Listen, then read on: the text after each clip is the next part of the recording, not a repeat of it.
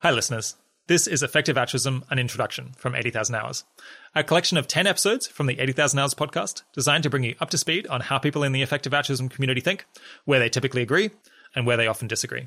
I'm Rob Wiblin, Head of Research at 80,000 Hours. Today's guest, Dr. David Denkenberger, is a fascinating and unconventional inventor. We've shortlisted this interview because it showcases someone bringing an adventurous and quantitative mindset to important problems that almost everyone else has thus far ignored. For that reason, we've heard from a number of listeners who regard it as their favorite episode. In this conversation, Dave is out to spread the word that while a nuclear winter might be horrible, experts have been mistaken to assume that mass starvation is inevitable. In fact, he says, the only thing that would prevent us from feeding the world is insufficient preparation. One of the exciting things about effective altruism is the possibility of finding new cause areas, and Dave's focus on alternative foods is a great example of that.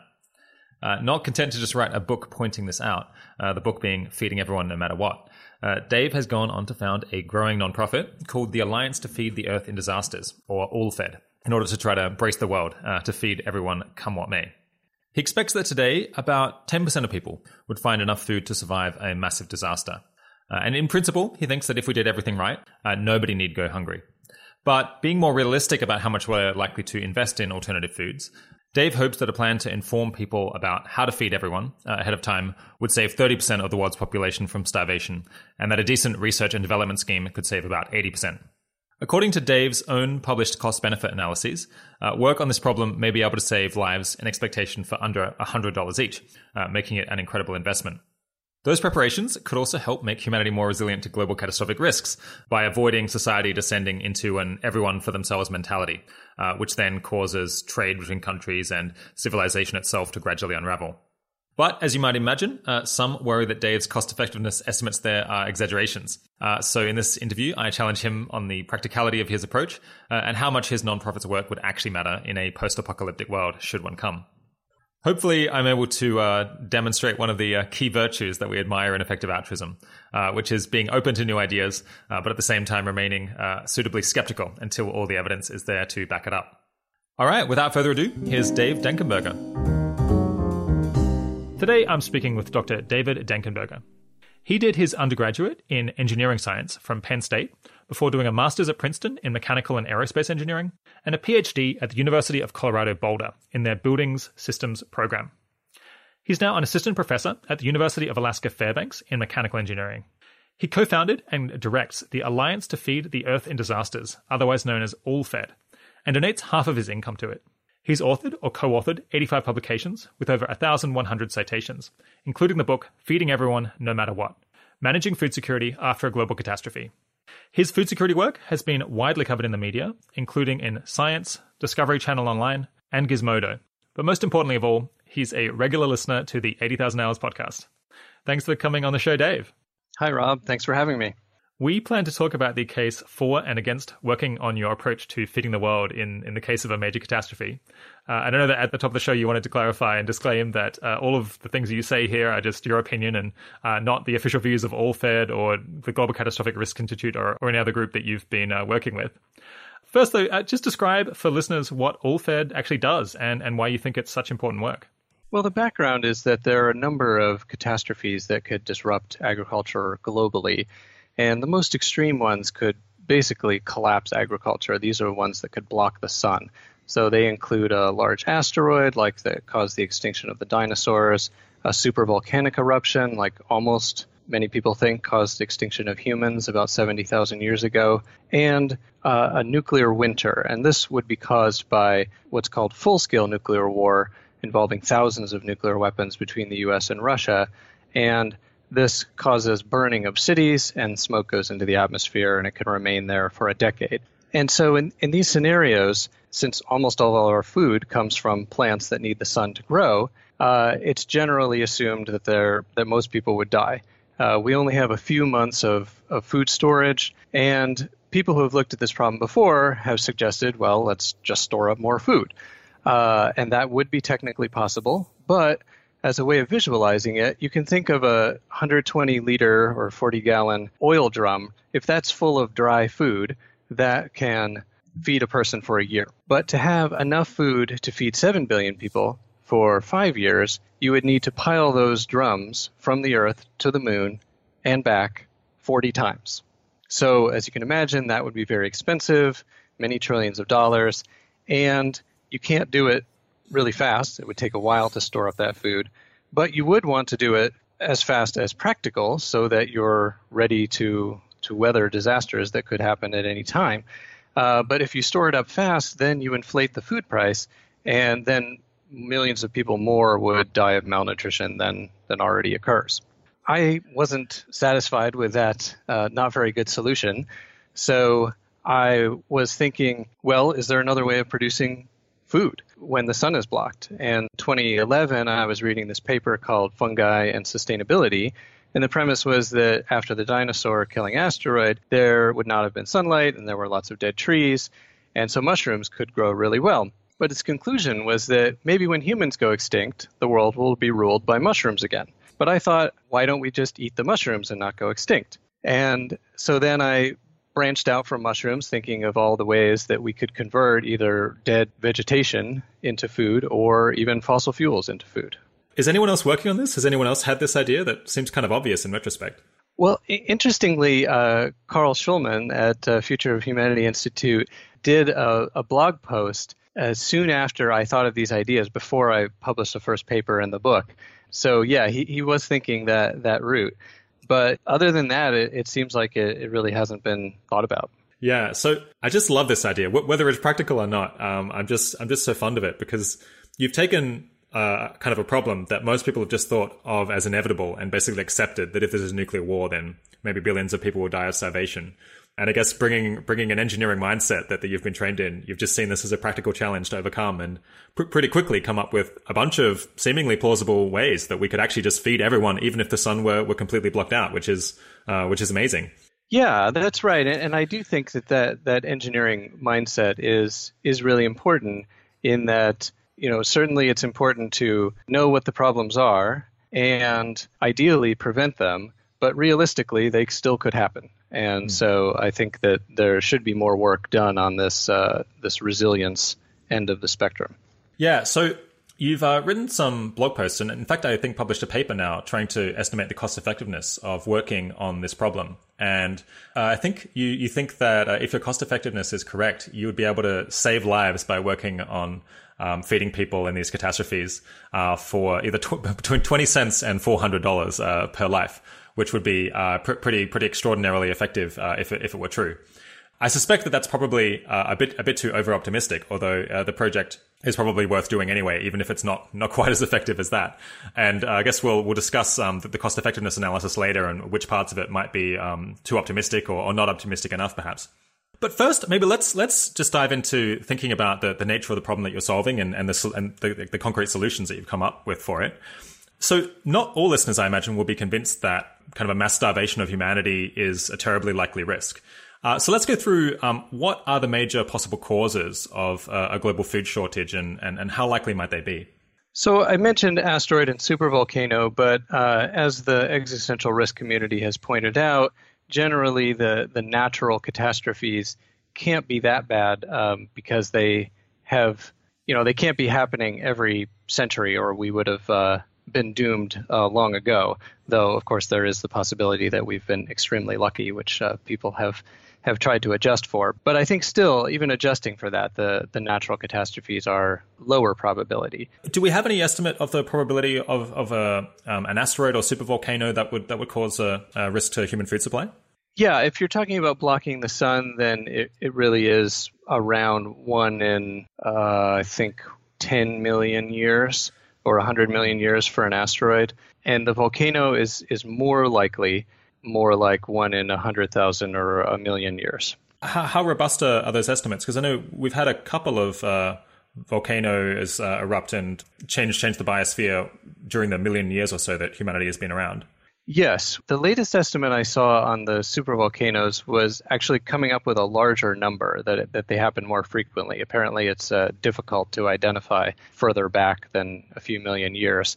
So there's some uncertainty there. There's also uncertainty whether the supervolcanic eruption would actually block the sun well enough and long enough to cause mass starvation. And so it's the same with nuclear war as well. And I've written a a paper that tries to go through all the uncertainties of, well, how many nuclear weapons would be detonated, which cities would be hit, what fraction of the combustible material actually burns quickly, how much of that turns into smoke, how much of that smoke makes it into the upper atmosphere, and how much do the particles block the sun, and then how much does it impact agriculture. And as you can imagine, there's uncertainty in all of those steps, so it adds up. Yeah, it seems like there's this question of how bad nuclear winter would be or how likely it is to happen is pretty controversial. There seems to be people who have strong views on both sides. Have you had a chance to really dive into that and form a strong view? Well, I did dive into it in the course of writing that paper. And yeah, I think you're right that there seems to be two camps. One is if there's full-scale nuclear war, there's going to be nuclear winter. And the other camp is, even if there is full-scale nuclear war, there's not going to be nuclear winter.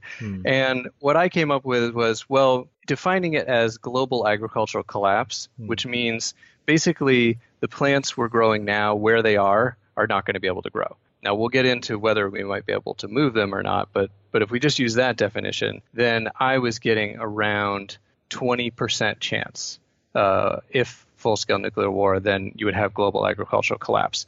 But one reason mine was relatively low compared to many analysts was because I considered two scenarios that wouldn't be quite as bad, that might still be described as full-scale nuclear war. One of those is called the industrial strike, where you're trying to disable industry but not trying to kill people. And the other one is the counter-force strike, where you're trying to disable the other person's nuclear weapons.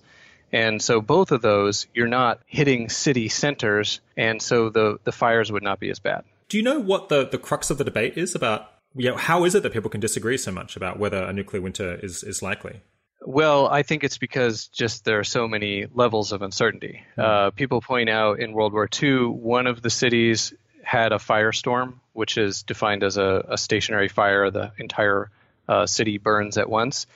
And one of them had a mass fire, but didn't all burn at once. And this actually affects how much of the smoke actually goes into the upper atmosphere.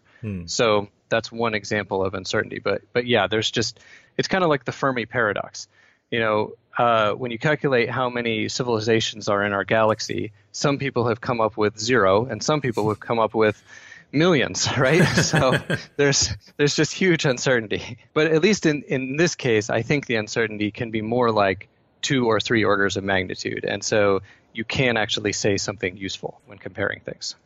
Okay, so what about the more moderate cases where, say, there's a more normal war or only a regional nuclear war? How much would that interfere with the food supply? So that's the class of catastrophes that I've been labeling the order of magnitude 10% global food production shortfall. So roughly like 33% loss to 30% loss. And in those scenarios, there are a number of catastrophes that could cause that. As you mentioned, regional nuclear war, like between India and Pakistan, that might only involve 100 total nuclear weapons, and actually much smaller nuclear weapons than the U.S. and Russia have. But still, they would be targeted at highly populated cities. And so some work on this has estimated something like a 10 or 20% global food production shortfall because of it. Then you can think of smaller versions of the natural catastrophes like asteroid and supervolcano, but again, they're not too likely. But another one that's received some interest recently is called the coincident extreme weather, or multiple breadbasket failure. So here the scenario is you have droughts or floods on multiple continents at once. There was a UK government study on this that estimated right now it might be around 1% chance per year, but with the slow climate change, that extreme weather probability, so difference between climate and weather, actually gets more likely. And so they were getting more like 80% chance this century that something like that would happen. Wow, okay. And then there are other scenarios as well, like the superweed, which is not the savior of medicinal marijuana users, but is instead a weed that outcompetes crops. Now, if this were a natural thing, we could probably contain it or at least slow it down so that it wouldn't happen too fast. And if we have more time in any of these, it makes it less extreme. But it could be an actual coordinated terrorist attack. And there have been some examples of people trying to use, I think that was more a crop disease, but that's another category, something that would kill crops directly. could be a coordinated attack as well. So a super weed sounds a bit outlandish because how would a weed spread all around the world really quickly? It seems like wouldn't a super pathogen like a virus or a bacteria be more able to spread to lots of crops quickly enough that it's hard to respond? Yeah, right. It's hard to have something that can live in many different climates. Yeah, I'm particularly worried about on the crop disease. If something could target the grass family, then you affect not just grass that feeds a lot of our animals, but also wheat, corn, maize, rice, and sugarcane. So if you add up all of the human calories, it's something like 2/3 of our calories comes from the grass family. So that really could be catastrophic. You mentioned in the book that a coordinated terrorist attack using superweeds to destroy a lot of crops across a really large region could be a global threat that not that many people are thinking about. Do you have any evidence that a group might actually plan such an attack or has been considering planning such an attack? And do you know if anyone else is working on trying to figure out if this is a real risk and what might be done? I have not heard of evidence for this particular type of risk, though a related one is crop diseases, and these have been used in biological warfare programs. So there is concern that this could be a potentially larger attack. As for the probabilities, I haven't seen anything quantitative, and so I just try to quantify what I can and then say, well, we're not including all these other things, so really the risk is higher. Are there any just non-nuclear wars that you think would create the scenario that are plausible? I mean, yeah, who could end up fighting without nuclear weapons? And it would, I mean, if you had a major war, wouldn't that massively interfere with trade? And so some countries that are currently importing most of their food could well end up starving pretty fast. That's right. And the other scenario that could really interfere with trade is a pandemic. If it were a severe one, then it may be rational to close borders to reduce transmission. But you're right, importing food countries would be in big trouble. Or it could be a smaller pandemic and it just people overreact. So it might not be rational, but they still might close the borders. There are a couple other scenarios that could do similar to this idea of a 10% global shortfall. Yeah. One of them is called abrupt climate change. So this is like Europe going back into the ice age, which some people have talked about because of breakdown of the thermal haline circulation of the ocean that's driven by salt. That could be a 10% shortfall.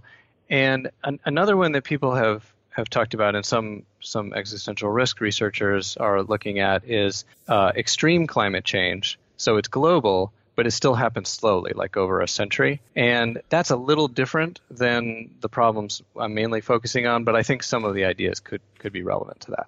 Yeah, I mean, people worry about us just not having enough food over the next century because population's growing quickly and maybe food technology won't keep up. Do you think just a food shortfall, even setting aside any disasters, is also a serious risk?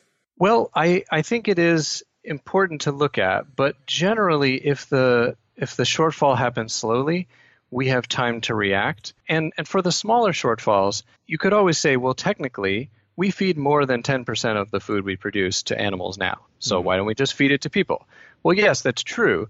But in reality, people in developed countries like to eat meat, many of them.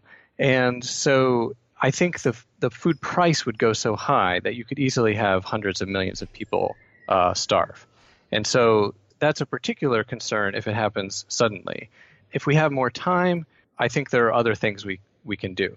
Okay, so let's say that you had this kind of 10% shortfall of food scenario. How bad do you think that would be? Would just, some people would die, but the rest of us would carry on? So I wrote a paper about this as well. And again, very large uncertainty in what could happen. If we had a massive outpouring of philanthropic work, we could really limit how many people die.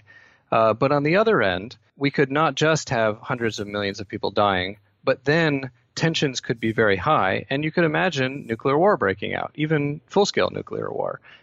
So I think it has a pretty fat tail that the impacts could be really bad. Why would people start a nuclear war just because there wasn't enough food? Well, if people are actually starving, like if only a certain number of people are going to survive, you want the people in your country to survive. And so it is actually in your interest to have conflict. This is kind of the lifeboat ethic. And this is exactly what I want to get away from with having alternate food supplies so that we could say, well, actually, if we cooperate, we can feed everyone. We don't have to have this lifeboat ethic. So the idea is you would be happy to fight a war that resulted in the deaths of other people because then there'll be more food left for you. Yeah, that's the logic. Even though the war presumably would interfere with agriculture to an even greater degree. Well, if it's nuclear, yes, potentially. And I'm not saying this is what I would recommend, but there's always the possibility of irrational decisions. Okay, so we've got kind of asteroids and supervolcanoes that would create a serious problem. Most people would probably agree with that, but they're quite unlikely each year. We've got nuclear winter, which seems a bunch more likely, although a bit hard. We don't know exactly how likely it is because we don't have a long historical record, and there's a bit of uncertainty about how severe the weather effects would be, but we certainly can't rule it out. Then we've got a whole lot of other more moderate scenarios that create, a 10% or something shortfall in food output, which then could cascade into other problems, including, super weeds or super pathogens or, sudden weather changes or just bad luck with the weather, or more moderate sized wars. And altogether, you think this adds up to a significant risk to humanity as a whole, like something that we should be worried about. That's right. Okay. And then who's working on this problem? I guess there's some people who try to stockpile food, and presumably some countries have food stored away. Yeah, how much is there, and what else are people trying to do? Well, there are certain countries that have done a lot of food stockpiling. One of them is Switzerland. I believe they have around a 1-year food supply. I think China does as well, though it's not public knowledge, so you don't know exactly.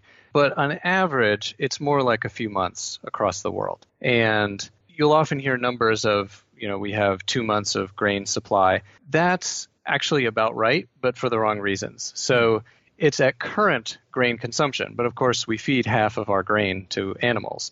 So if we did have one of these catastrophes, hopefully we would be not feeding as much edible food to animals. So that helps. But there's also the fact that most of our stored food is grain because it's really easy to store dried. And half of our calories comes from food that is not grain. And so we have less food storage that is not grain. So it works out to just a few months of food storage. And it depends on what time of the year, but that's the minimum. So currently you were saying about 2/3 of our calories from grains of various kinds? Yeah. So that is when you count direct consumption and food going into animals. Okay. And the other third is what, fruits and vegetables and fish and things like that? Right. And there's debate about whether soybean is a grain or not technically, but it's a staple. But yeah, basically fruits, vegetables, and what other things? Nuts. Okay. Yeah. Oils maybe. Yeah. Is there anyone else who's trying to work on feeding the world in these disaster scenarios using something other than just storage? I'm not aware of anyone else. Okay. So it's just you. Yeah. Well, all fed. Luckily, I have a team. Okay, so let's move on to talking about some of the solutions to this problem. If we had a major nuclear winter and people hadn't really planned ahead any way of dealing with this, and they start running out of food stores, what things might people start doing? And what have they done in the past when they've been starving? Well, it's been really terrible. I've heard stories of people in the, I think, Irish potato famine boiling boots because it was made of leather and they could get some calories out of them. I've heard of people eating grass straight, but it has so much fiber that you actually don't get any net calories. It's kind of like eating 100% celery. So the options are really limited. But related to the eating grass, there has been a technique to extract edible calories out of leaves where you grind up the leaves and squeeze out the liquid so that you get rid of the fiber, basically, that we can't digest. And then you boil that liquid and a protein concentrate comes to the surface. And what is left over in the liquid is actually a lot of the toxins that aren't good for us. And so this has already been done at the small scale in less developed countries, and it's even been done on the industrial scale in France. So that's kind of a next step of making some of the existing biomass directly edible for people. But that doesn't get you very far. Well, you might only get 10% of the calories total in the leaves as human food. And it sounds like, wouldn't there be a lot of actual manual labor that would go into digesting it and extracting it, such that is it even clear that you'd come out ahead? So to back up about these catastrophes, many people will assume that if there's nuclear war, then our entire industrial infrastructure would be collapsed. And that may very well be true in the countries that are hit directly by the nuclear weapons. But say it's a U.S.-Russia exchange, that might be 20% of the global industrial infrastructure. So from a global perspective, I would say the majority of infrastructure would still be functioning. And so I think there is potential to retrofit our industrial infrastructure to producing food. And I actually use the analogy from World War II, where before the war, U.S. was hardly producing any airplanes. But once it entered the war, it retrofitted its automobile manufacturing plants to produce airplanes and tanks, and was able to do that in a very short amount of time. And so I think it's feasible to look at our chemical processing plants and retrofit them to produce food. One of the ways of doing that would be looking at how we produce biofuels right now. We're all familiar with first generation biofuels where we turn corn or soybeans into transport fuel. But the second generation biofuels, or the cellulosic biofuels, take the corn stalk and break it into sugar with enzymes, and then feed that sugar to a fungus to make ethanol. But if our problem is not having enough food, it may be possible to eat that sugar directly. Interesting. Okay. So it sounds like you're more focused on the countries that haven't been directly affected by the disaster, because that's a somewhat more solvable problem. So if there's a nuclear war in the Northern Hemisphere, or hopefully an asteroid hits the Northern Hemisphere, then you can think about, or what could New Zealand and Australia and Chile and Brazil do that could plausibly save almost everyone in those countries?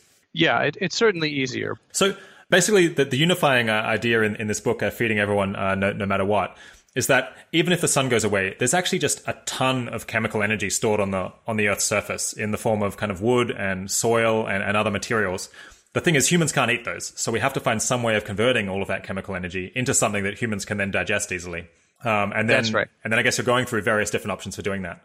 Right. So there are quite a few options for the leaves that we've talked about that cellulose digesting animals like cows, sheep, goats, rabbits can digest. Then we could also, like we said, turn them into sugar in an industrial process. Then wood is actually more difficult, but mushrooms can grow directly on wood. So you can get mushrooms from wood, and they can soften the wood, and that leftover from the wood can actually be fed to cows, sheep, and goats, and bison. That's actually already been done. So you're right. It's just a matter of turning this big energy resource into something that's actually human edible. Yeah. Do we know what the denominator there is? How much chemical energy is there in wood and other things like that? It's very large. And so in the book, I look at what if we were trying to get all of our food from just one of these food sources, which in reality we'd be getting food from multiple sources, but just as a first analysis. And the only one that we actually would run out of feedstock or energy source was outdoor mushrooms growing on logs, that they're so inefficient that we would actually run out. But many of these, you really could feed everyone for 5 years. Wow. Okay. Where is all of this biomass? Is it just out in forests that I don't really see? Yeah. Contrary to popular belief, there still are forests left, and yeah, it's I think hundreds of gigatons of biomass. Okay, so let's maybe go through the main options that you canvass in the book. So we've got mushrooms, which can grow on just plant matter. I guess we've already talked about cows, but there's other potential things that could eat these materials, like insects and rats. There's trying to just digest them with enzymes, I guess, in big vats and cook them effectively. And then there's this other method of growing bacteria on fossil fuels, or finding a way to grow something that humans can eat using fossil fuels. Let's maybe just do mushrooms first. Do you want to describe some more of the details of that? So you can grow mushrooms just on a log outside, but that's limited because it's only in the tropics that would not be freezing. So I'm basing my work on climate simulation of nuclear winter, where the global temperature reduction is around 7 or 8 degrees Celsius. So in large areas, at least in the tropics, it would actually not freeze. So you could potentially grow mushrooms outdoors. It turns out it would be very difficult to ship hundreds of billions of tons of wood from the mid-latitudes outside the tropics into the tropics, so I don't actually consider that option. But we could do some growing of mushrooms indoors. We would probably do it on the leaves because that can be converted to mushrooms very quickly, and so you can get more mushrooms per growing area, and people could potentially have racks of mushrooms in their basement. Yeah. Okay. So we'll go out and harvest wood and plants and things like that, and then grow mushrooms on them. Can the mushrooms grow quickly enough? And how much kind of space would you need to grow this many? Because I mean, mushrooms aren't that calorie dense, so it seems like we'd have to convert basically. Well, I guess eyeballing it seems like we'd have to convert an enormous amount of all of our building space and all of our work into just growing mushrooms. Yeah, I think if we were getting all of our food from mushrooms, I might have estimated in the book it would take a third of our building square footage, which would be a huge impact. But again, we're going to be getting food from a number of different sources, so it wouldn't be all from mushrooms in our basements. Yeah. Okay. So this is just one option. Yep. Hold on. So the problem with mushrooms is that you can't really grow them outside because it gets too cold? Outside of the tropics, right. Okay. So for Australia, this isn't really going to work. Maybe it'd work in Indonesia or something. Yeah. Are there any other weaknesses of the mushroom approach? Well, as you said, they're not very calorie dense. They're actually pretty high percent protein by calorie, but there is a lot of water. But it would be feasible to get enough calories if you ate enough mushrooms. But I did write a paper on the nutrition of alternate foods, and I found to meet the United States recommended daily allowance, you would need a mixture of basically all 10 of these foods. But to do just what people could survive on, like not get scurvy, I think you could have a more limited mixture of foods. I just haven't done that analysis. Do you think it would be worth doing an experiment where you get someone to only eat mushrooms for a couple of months and see what happens? I think that would be very risky.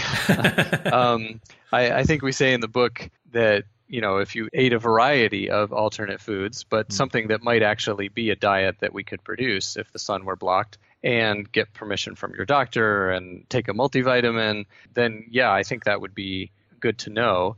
And about the vitamins, one way of getting sufficient vitamins is having a variety of foods. But of course, the people who are poorer would typically not get the variety of food, which is what happens today. And so there are backup plans for vitamins, like growing bacteria that would have a particular abundance of vitamin, or maybe even synthesis. I haven't analyzed that because I found that it would be feasible if you had a variety of food to get enough vitamins. How do you think people would react to having to eat such a large amount of kind of unpalatable food? Do you think people would just accept it because the alternative is death? I think most people would. Maybe not the foodies.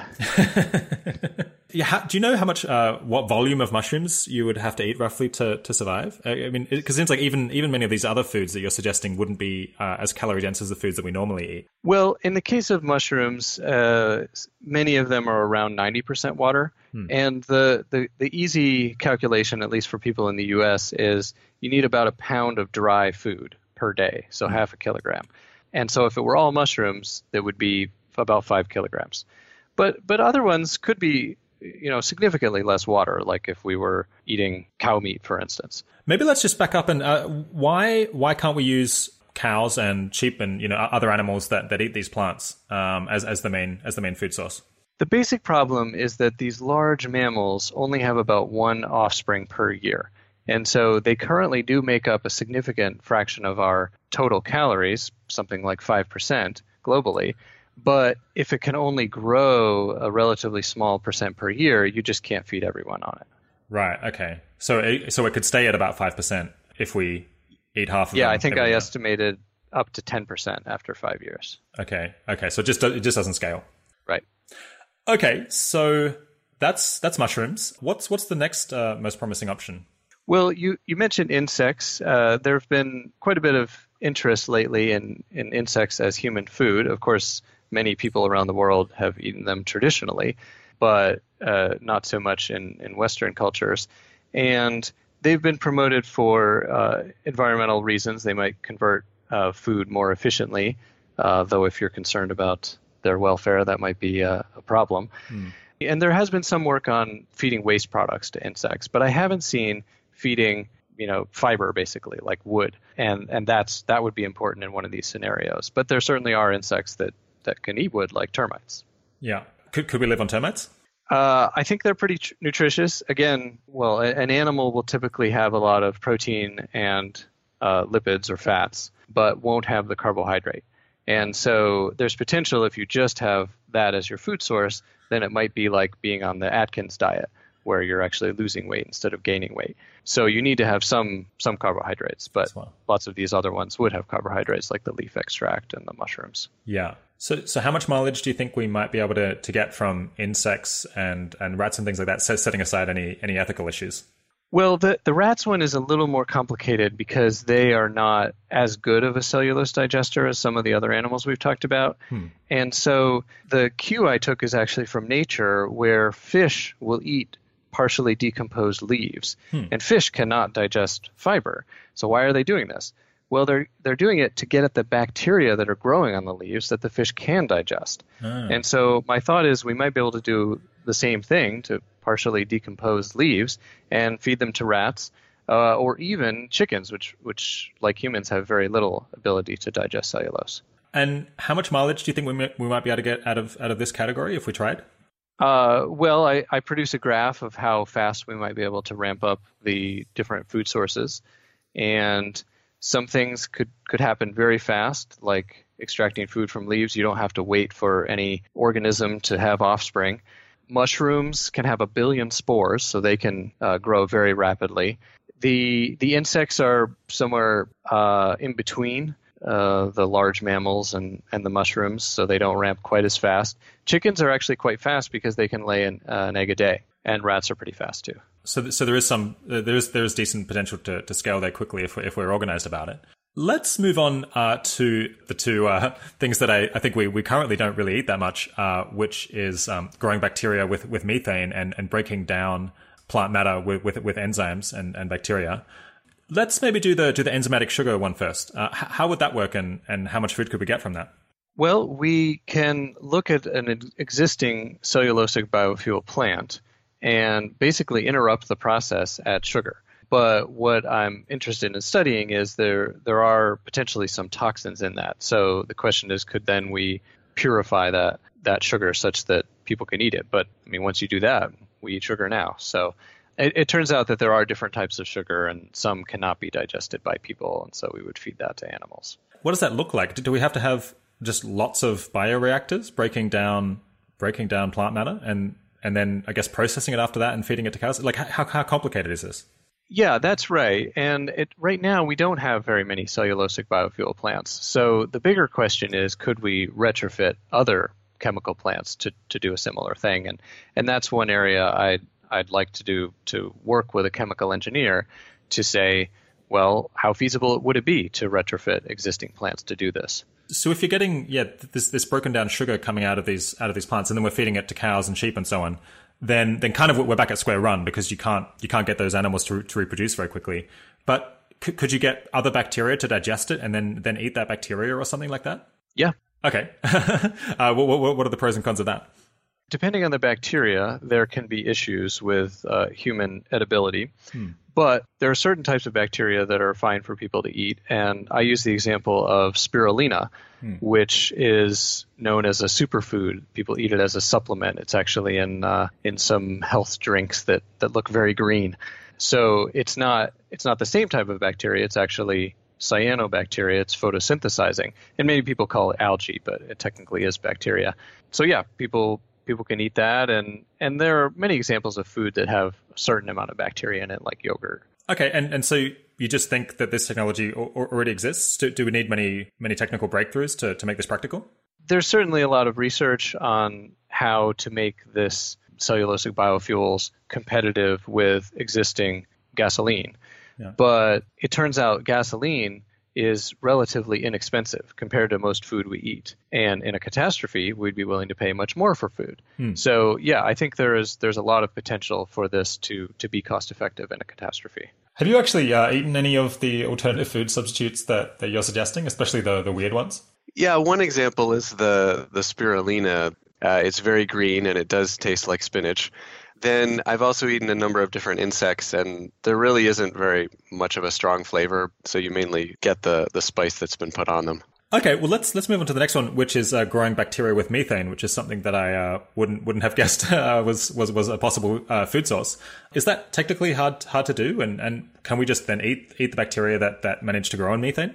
It is a pretty amazing thing that we have a life form that can not only use methane or natural gas as a food source, as an energy source, but also it uses the carbon to build its own bodies. Now, you do have to add in some nutrients like nitrogen to make it work. But the basic process is relatively straightforward. And there are a few companies around the world that are looking into using stranded natural gas, which means too far away to sell into market, to produce the bacteria as fish food because it's high protein. Right. Okay. So is this already done anywhere?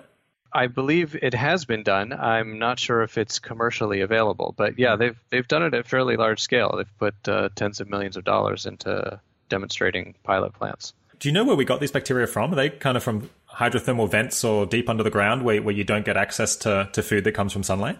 I don't know the history, but yeah, they are called extremophiles because they can live in an extreme environment to be able to use methane as a food source. How much methane or how much natural gas would we need? And would it be conceivable that in a disaster we could continue getting this much natural gas and spreading it around to everywhere that needs to produce food?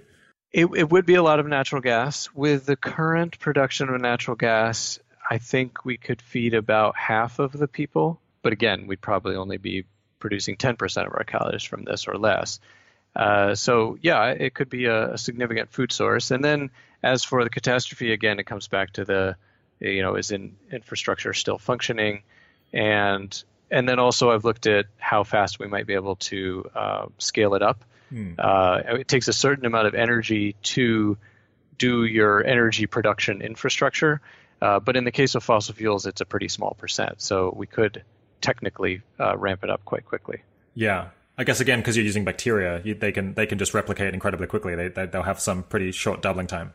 Oh, yeah. It's not limited by the bacteria. What I was referring to is what's called embodied energy. Okay. So how much energy does it take to produce the drill that is drilling for natural gas? I see. So there's some physical limit for how fast you could ramp that up. Right. But as long as it's only a few percent of the energy you produce, you could actually double in less than a year. With all of these solutions that involve bacteria, do you have an issue with preventing pathogenic bacteria or viruses in invading your vats and taking them over? Or I guess it's a sterility. Well, in the case of methane, I don't think too many random bacteria would be able to live in that environment. But in other cases like leaves and wood, yes, you do have to worry about that. And what we do in the case of mushrooms, we actually often grow them on manure.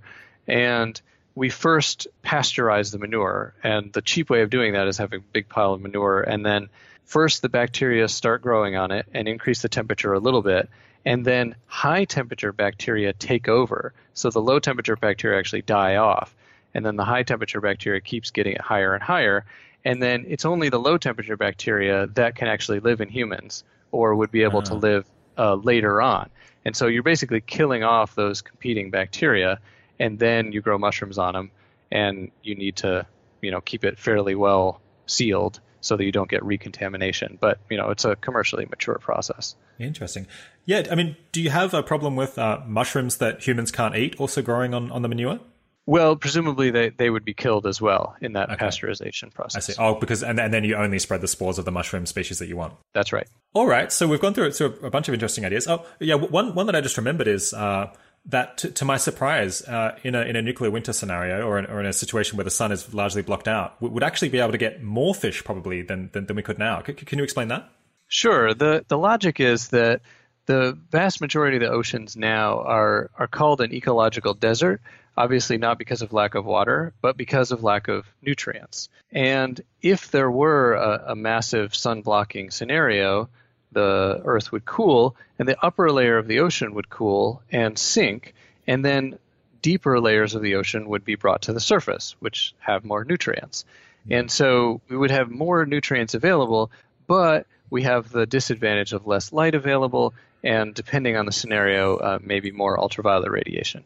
So it needs more study, but I did do a scenario because I thought it was, in a way, it would be more feasible than relocating plants on Earth, because you don't have the issue of different soil type and such. Though I would say in recent work, I have been looking more into whether we'd be able to relocate plants on the ground. So, yeah, how much would that increase the productivity of the oceans? Well, right now in the open ocean, the productivity is extremely low. Because of that low production, it's very low density of production of photosynthesis and the phytoplankton, which is just small plants that are growing, basically. And then in order to concentrate that to produce fish, it has to go through many trophic levels. So you have the zooplankton that are eating the phytoplankton, and then you have, I don't know. I've heard it can be up to 7 different trophic levels. And so you start with low efficiency to start with, and then you go through all these trophic levels, and you just produce hardly any fish. But in areas where there's active upwelling of the ocean, the statistic I saw was 0.1% of the ocean area, so 1,000th of the total, produce 50% of the global fish catch, because there you have abundant nutrients, and you can have a very short food chain. It can be fish that we can catch eating algae directly, so it's way more efficient. Right. Okay. So if the amount of coast that has this updrafting increased a couple of fold, then the productivity of the oceans could increase 2 or 3 fold. Yeah, it could be a really big increase. Now, there is the issue that once the climate starts cooling down, you'll stop getting that overturning, and eventually you consume the nutrients near the surface, either because it's people pulling the nutrients out in the form of fish, though we might be able to put our waste back there, or material falling out into the deeper ocean. So it would only work for a certain amount of time, but then it may be possible to continue that by, if agriculture is not working on land, we're not using our fertilizers, we might actually just put the fertilizers into the ocean. Oh, wow. Okay. Yeah, and wouldn't it be more efficient to eat kind of seaweed or algae directly rather than the fish that eat them? Because you don't lose the energy in the conversion. Absolutely. But I have not been able to get the time to run that scenario. but yeah, potentially you could feed a lot more people that way. Okay. Do you want to kind of summarize the overall picture? You've had all of these interesting ideas about how we might feed people that mostly others haven't investigated. Collectively, how optimistic are you that would be able to keep everyone alive? From a technical perspective, what we could do, I am quite optimistic, because even though some of these solutions might not work out as well as I think they might, we do have quite a bit of redundancy in the system. That is, when I analyzed the food sources individually, many of them could increase up to feeding everyone fairly quickly, like even in 1 year.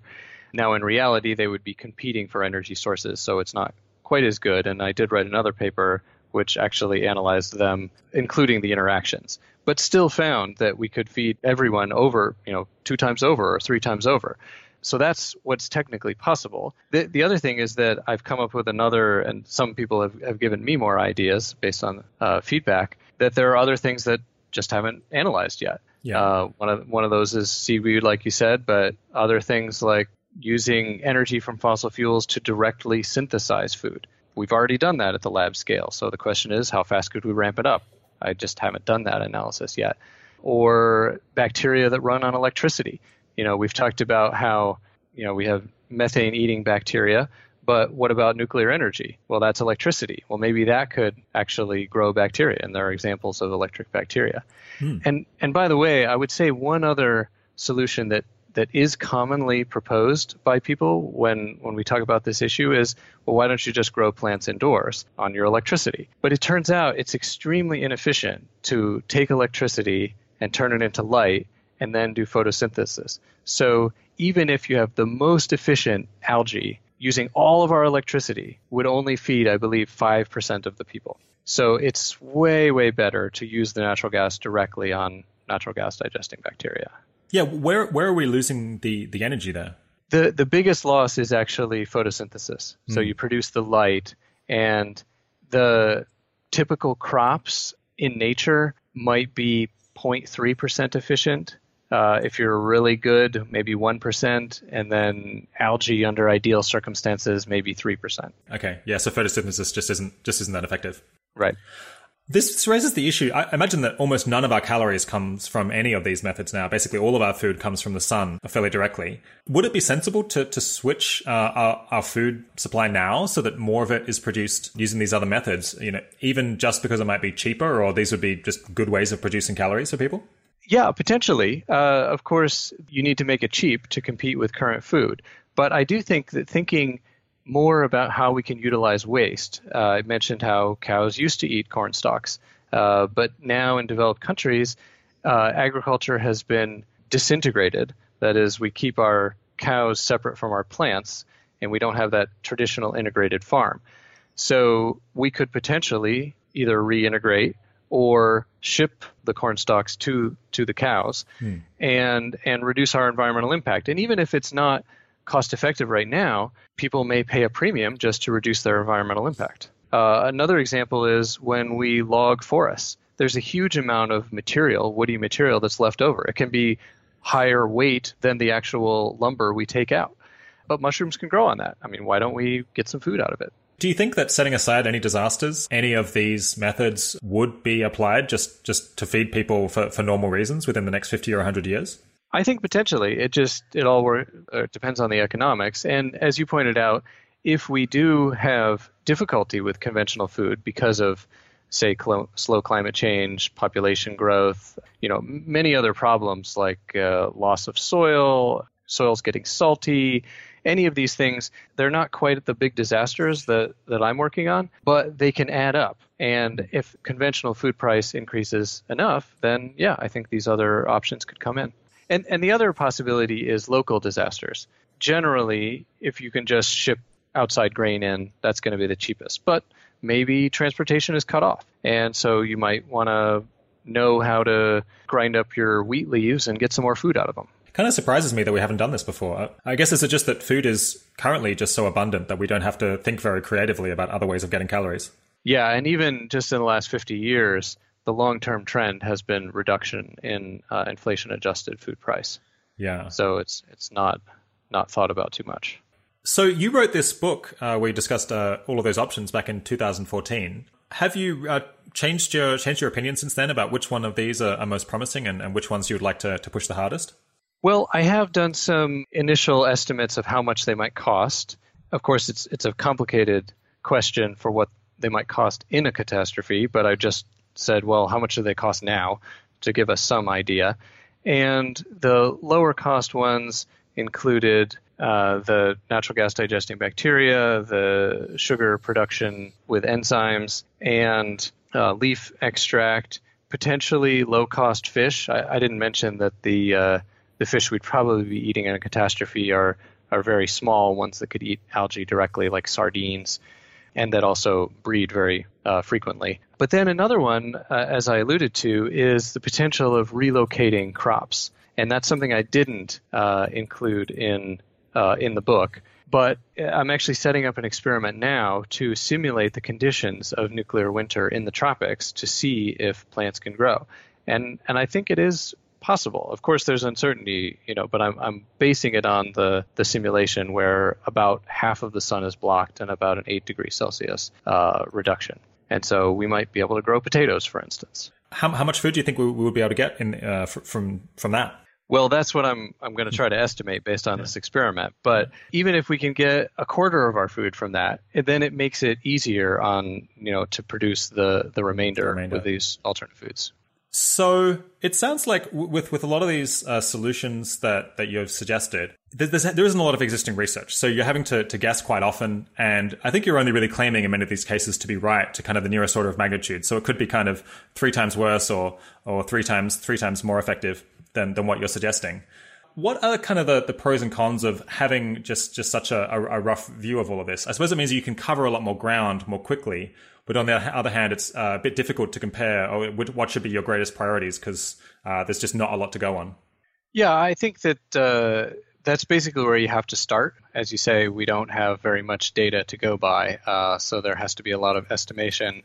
And there are some things where we can't say anything useful, but other places we can. We have some idea. Even though there's uncertainty in how fast we could ramp up different food sources, we can still say mushrooms will ramp a lot faster than cows will. And I would say also in the the cost effectiveness. In some cases, you just have to say, well, it's similar cost effectiveness to something else, but other things you can actually have reasonable confidence that it's more cost effective. Yeah, how do people react to this kind of first cut? Because I guess it seems very good to me that you've kind of done this, you've put the first brick in the wall here and you've said, well, here's the main questions that we need to answer within this field, and no one else has really been working on it. But I know sometimes academics don't really like doing things that they want to do kind of one thing very precisely rather than cover a lot of ground vaguely. Have you had a negative reaction to the fact that you're trying to do so much without a lot of existing literature to work with? It certainly has been a challenge going through peer review. Many people don't feel qualified to review it because it covers so many different fields. When I'm writing it, I always get experts to review, like a mushroom expert or a rabbit expert, but you can't have 10 different reviewers on a paper. So it certainly has been a challenge, but eventually we've gotten something like 7 peer-reviewed papers so far. So it is possible.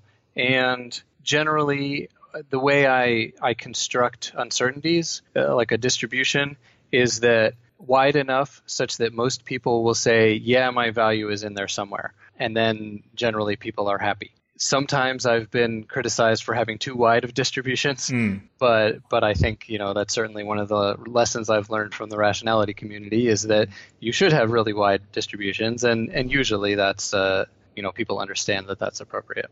I'll just add a note before we go on to the next section that regular listeners will know that I'm vegetarian and here we've been talking about eating animals. I guess we haven't considered the ethical issues here at all, though I imagine the ethical calculus would be a bit different if starvation was the alternative. Though it does also sound like animals in most cases is not going to be the most efficient way to produce food, even in a disaster scenario. But I just wanted to bracket that so people don't email me. So let's move on to envisaging kind of the world that this would look like. I guess we can have a more concrete idea of actually to think through, how useful would it be to try to prepare to do these things sooner ahead of time. So you said earlier that you thought only some of the world's infrastructure would be destroyed and only a small fraction of the world's population would be dead in a nuclear war. Do you mind painting out in any more detail kind of what infrastructure you think would be destroyed and what would still remain? And, how many people would be injured, say, in this disaster? So that we can just try to visualize kind of what a city would look like in this case and what people would be doing day to day? Again, there's uncertainty, and I did actually get into this somewhat in the paper that looked at nuclear winter uncertainty, that basically if you have the really bad scenario, both from killing a lot of people and from the nuclear winter scenario of targeting the population centers, there would still be, depending on how far away you are from the bomb, there's a criterion of how much pressure of the blast wave is, like roughly what the percent of survival is that we've gotten from the Japan experience. But yes, you could have injuries, and then obviously any healthcare would be overwhelmed, so you'd basically be on your own. But the mortality would not be 100%, even in the cities. And in the rural areas, yes, there would be radioactive contamination and increased cancer deaths, but it would not kill the majority of people in the rural areas. And the situation is even less extreme in non-target countries, though many people think, and there have been popular movies and such, that, if we detonated this many nuclear weapons, then everyone in the whole world will die from radiation poisoning. But that's not actually the case, because the radioactivity generally rains out. Some of it right away, but most of it within a few days. And of course, some would travel up into the stratosphere that could stay for years. But at that point, if it's then only raining out over years, the exposure is just much lower. So that's why we've focused on what is the biggest problem, which is the food. Yeah. I guess I somewhat ended up with a distorted picture of what a nuclear apocalypse would look like, because I watched this movie Threads, which is from the 80s, which followed a city in Britain during an all-out nuclear war between NATO and Russia.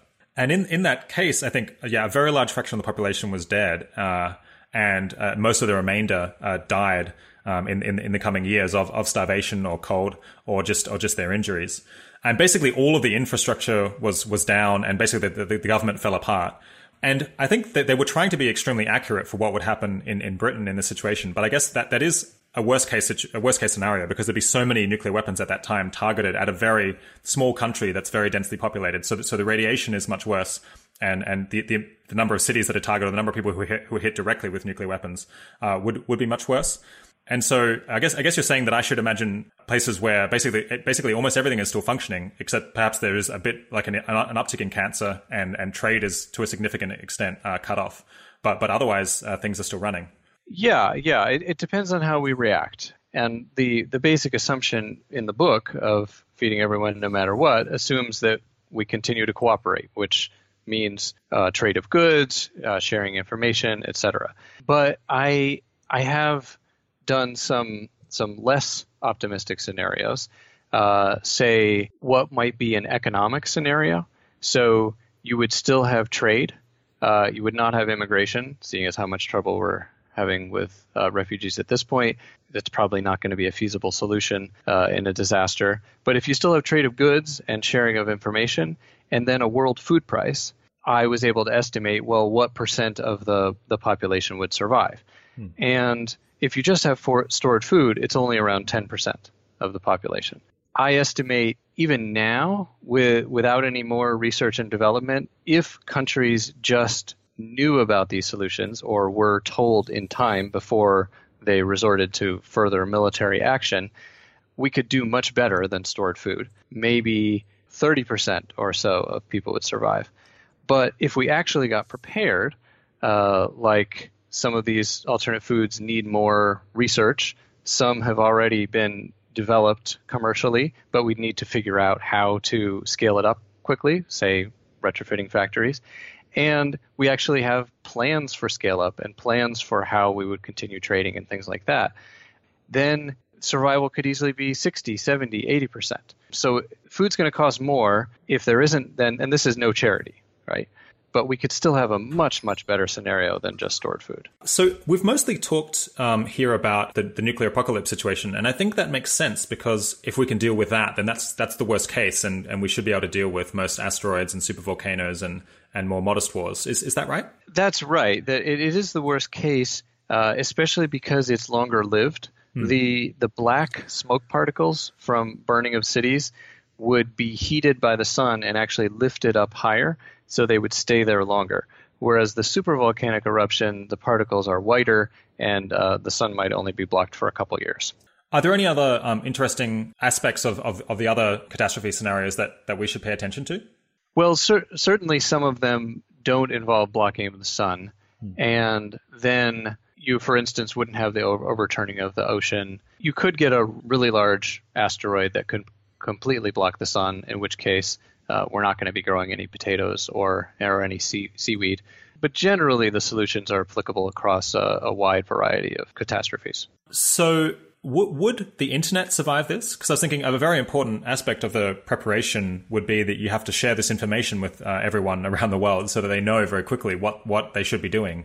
But if the internet's down or it's much harder to communicate, then that's something that you need to prepare for ahead of time. Yes, that is extremely important. But fortunately, the internet was actually designed to survive a nuclear war. Oh, wow. Okay. Back in the 60s or so. So everything can just be rerouted through different paths. That was the idea, yeah. Huh. And so that was even trying to keep connectivity within the U.S. And of course, it's much easier in the non-affected countries or non-target countries. What about other issues like people dying because it's really cold or they don't have access to water? Have you considered those, or is that just someone else's job?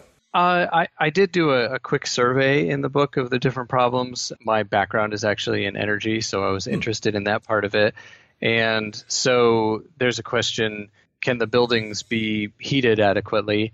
There may be some circumstances where we can't do that and we'd need to relocate some people, or people would do makeshift stoves and burn wood. So it seems to be not too hard. Now, the water issue is particularly interesting because if the Earth cools, you get less evaporation from the ocean, and that ends up in less precipitation on the land, something like only half as much, which sounds really bad. But it turns out more than half of our water is actually used for growing food. So if we're not growing food, we could use the water for other things. Okay, so I guess drinking water is the last thing that you would stop using. So if you cut back on showers, then you're not going to die of thirst. Yeah, and it turns out the major uses of water are agriculture and cooling power plants. Even showers is relatively small, and the actual drinking water is minuscule compared to those other things. All right. I guess that's a perverse benefit of most agriculture being gone. Yes.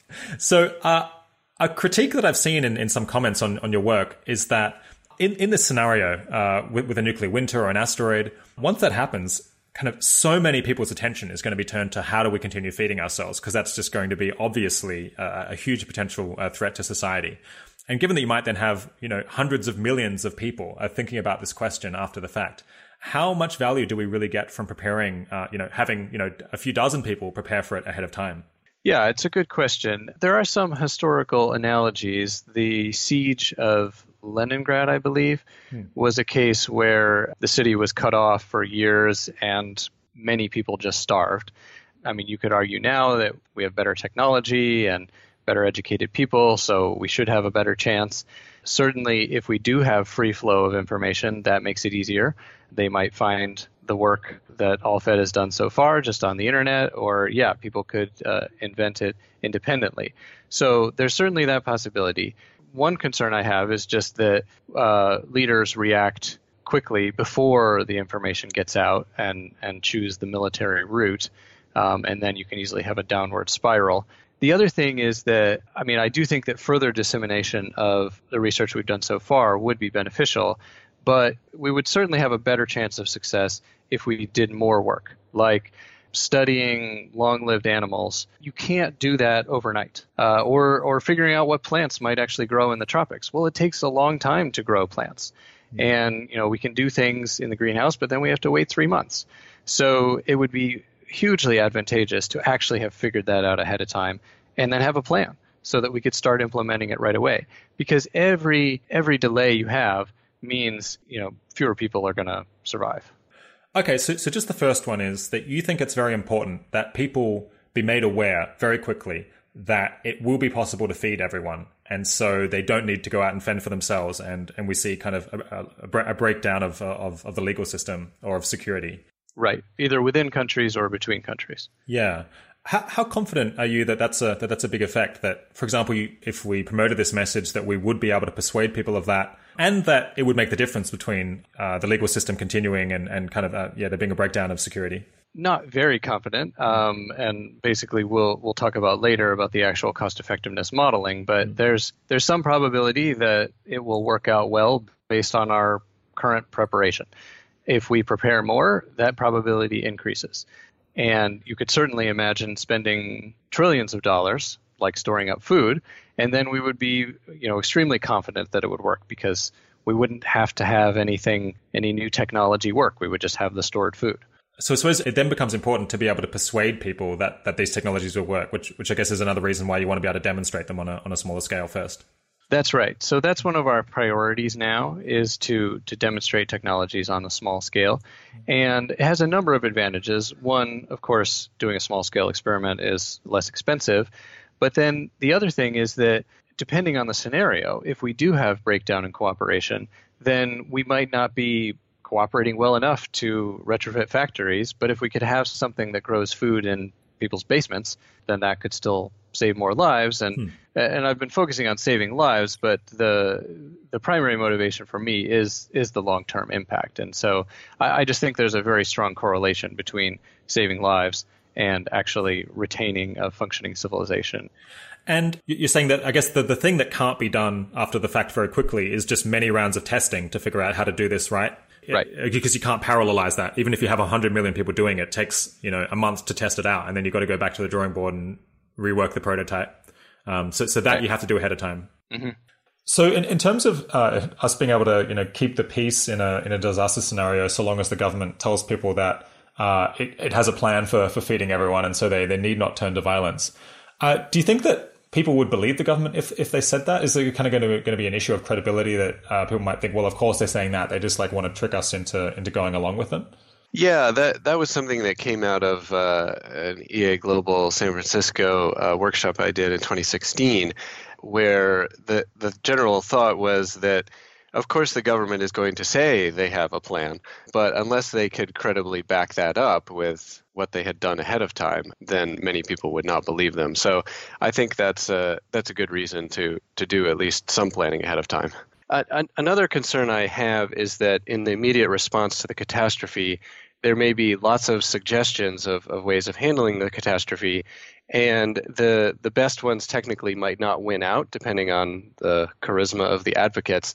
One example we give is the dependence on using all our fossil fuel energy or electricity to make artificial light and grow plants that way.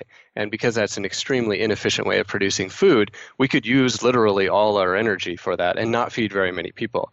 So the fact that we've tried to think ahead about how we could allocate resources efficiently, I think would help in the catastrophe time when not everyone will probably be thinking rationally. So what is Allfed's plan? If you had $1 million or $10 million or $100 million, what kinds of levers would you be pushing?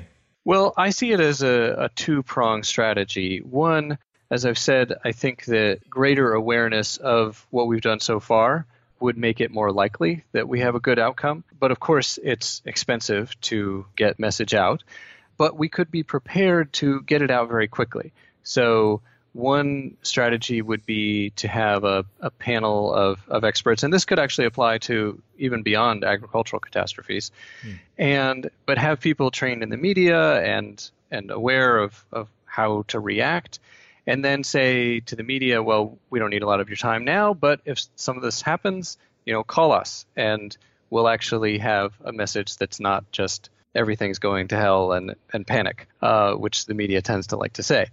And similarly, maybe instead of the mass media, it could be on social media. It's very difficult to figure out what goes viral now. But if people are all of a sudden interested in feeding themselves, we could be prepared with a message that could potentially go viral at that time. And then a third way is to find influential people who it would be very advantageous for them to know ahead of time. And one example I give is Tim Benton, who was the UK government food security champion. And even though he's not prime minister, that's his job of food security. So you would think he might be able to get the message in a catastrophe. Okay, so there's kind of the advocacy and message spreading thing. Is there also, how much infrastructure should we build ahead of time? Should we have, appropriate mushroom spores spread out all over the place so that we can very quickly start growing them? Yeah, so I guess I should say on the information sharing, why that's the first prong is one of these catastrophes could happen this year. And so I think we should spend some of our efforts to say, what would we do if that happened? But of course, then we should further develop the technologies to have a better message to spread if the catastrophe happened later. And as for the preparation beyond the research, development, and planning, there are many solutions that we could do that would cost a lot of money other than food storage. We could, ahead of time, retrofit plants or build new plants, chemical plants, so that they could be very easily switched. That would be great, but it might cost billions of dollars. So I wouldn't do it first. So basically, there's a big supply curve, basically, of risk mitigation. And what I want to identify is the ones that could give us the biggest bang for the buck. That's what we should do first. So is Allfed doing very much media at the moment in order to kind of spread the word about how we could feed everyone in a disaster so that people will stay more calm after the fact? We have done some of that, though we have been updating recently based on EA feedback on the potential downsides for mass media outreach now. So our thought more now is to be ready for a catastrophe. That is, have relationships with journalists so that they would contact us in a catastrophe, and then hopefully we would get this more positive cooperative measure information out rather than the typical doom and gloom in a catastrophe. I guess, do you need to build up any experience with media? I suppose you're doing that now to some extent. So we have had some experience with interviewing, though we do want to do more training. And ideally that we work with other organizations so that they could react well in a catastrophe. And it doesn't have to be necessarily just agricultural catastrophes. Earlier, you mentioned doing an experiment to figure out how much food you could grow in the tropics in a nuclear winter scenario. Are there any other experiments or trials that you're thinking of running? Yeah, lots of them. So I've talked about the methane digesting bacteria being done at commercial scale. It's potentially possible even at household scale, assuming natural gas still flows. So I'd like to try that out, see how efficient it might be. And it's also been suggested that UK listeners might be familiar with corn with a Q, which is a fungus-based protein source, often as a meat substitute. And that is grown more like industrial, like in vats. So that might be a cheaper way of converting cellulose into food than growing mushrooms. So that would be great to investigate small and large scale. Yeah, that makes me think. It sounded like some of the options you're considering could have commercial applications today, and potentially, even if it's not exactly what you would do to prepare for a disaster, if you could build a business that figures out a way that to grow mushrooms on wood in a way that's profitable now, then it could be at a much larger scale should one of these disasters happen. You wouldn't need donations because you could fund it just by selling the product. Yes, and we're certainly open to that.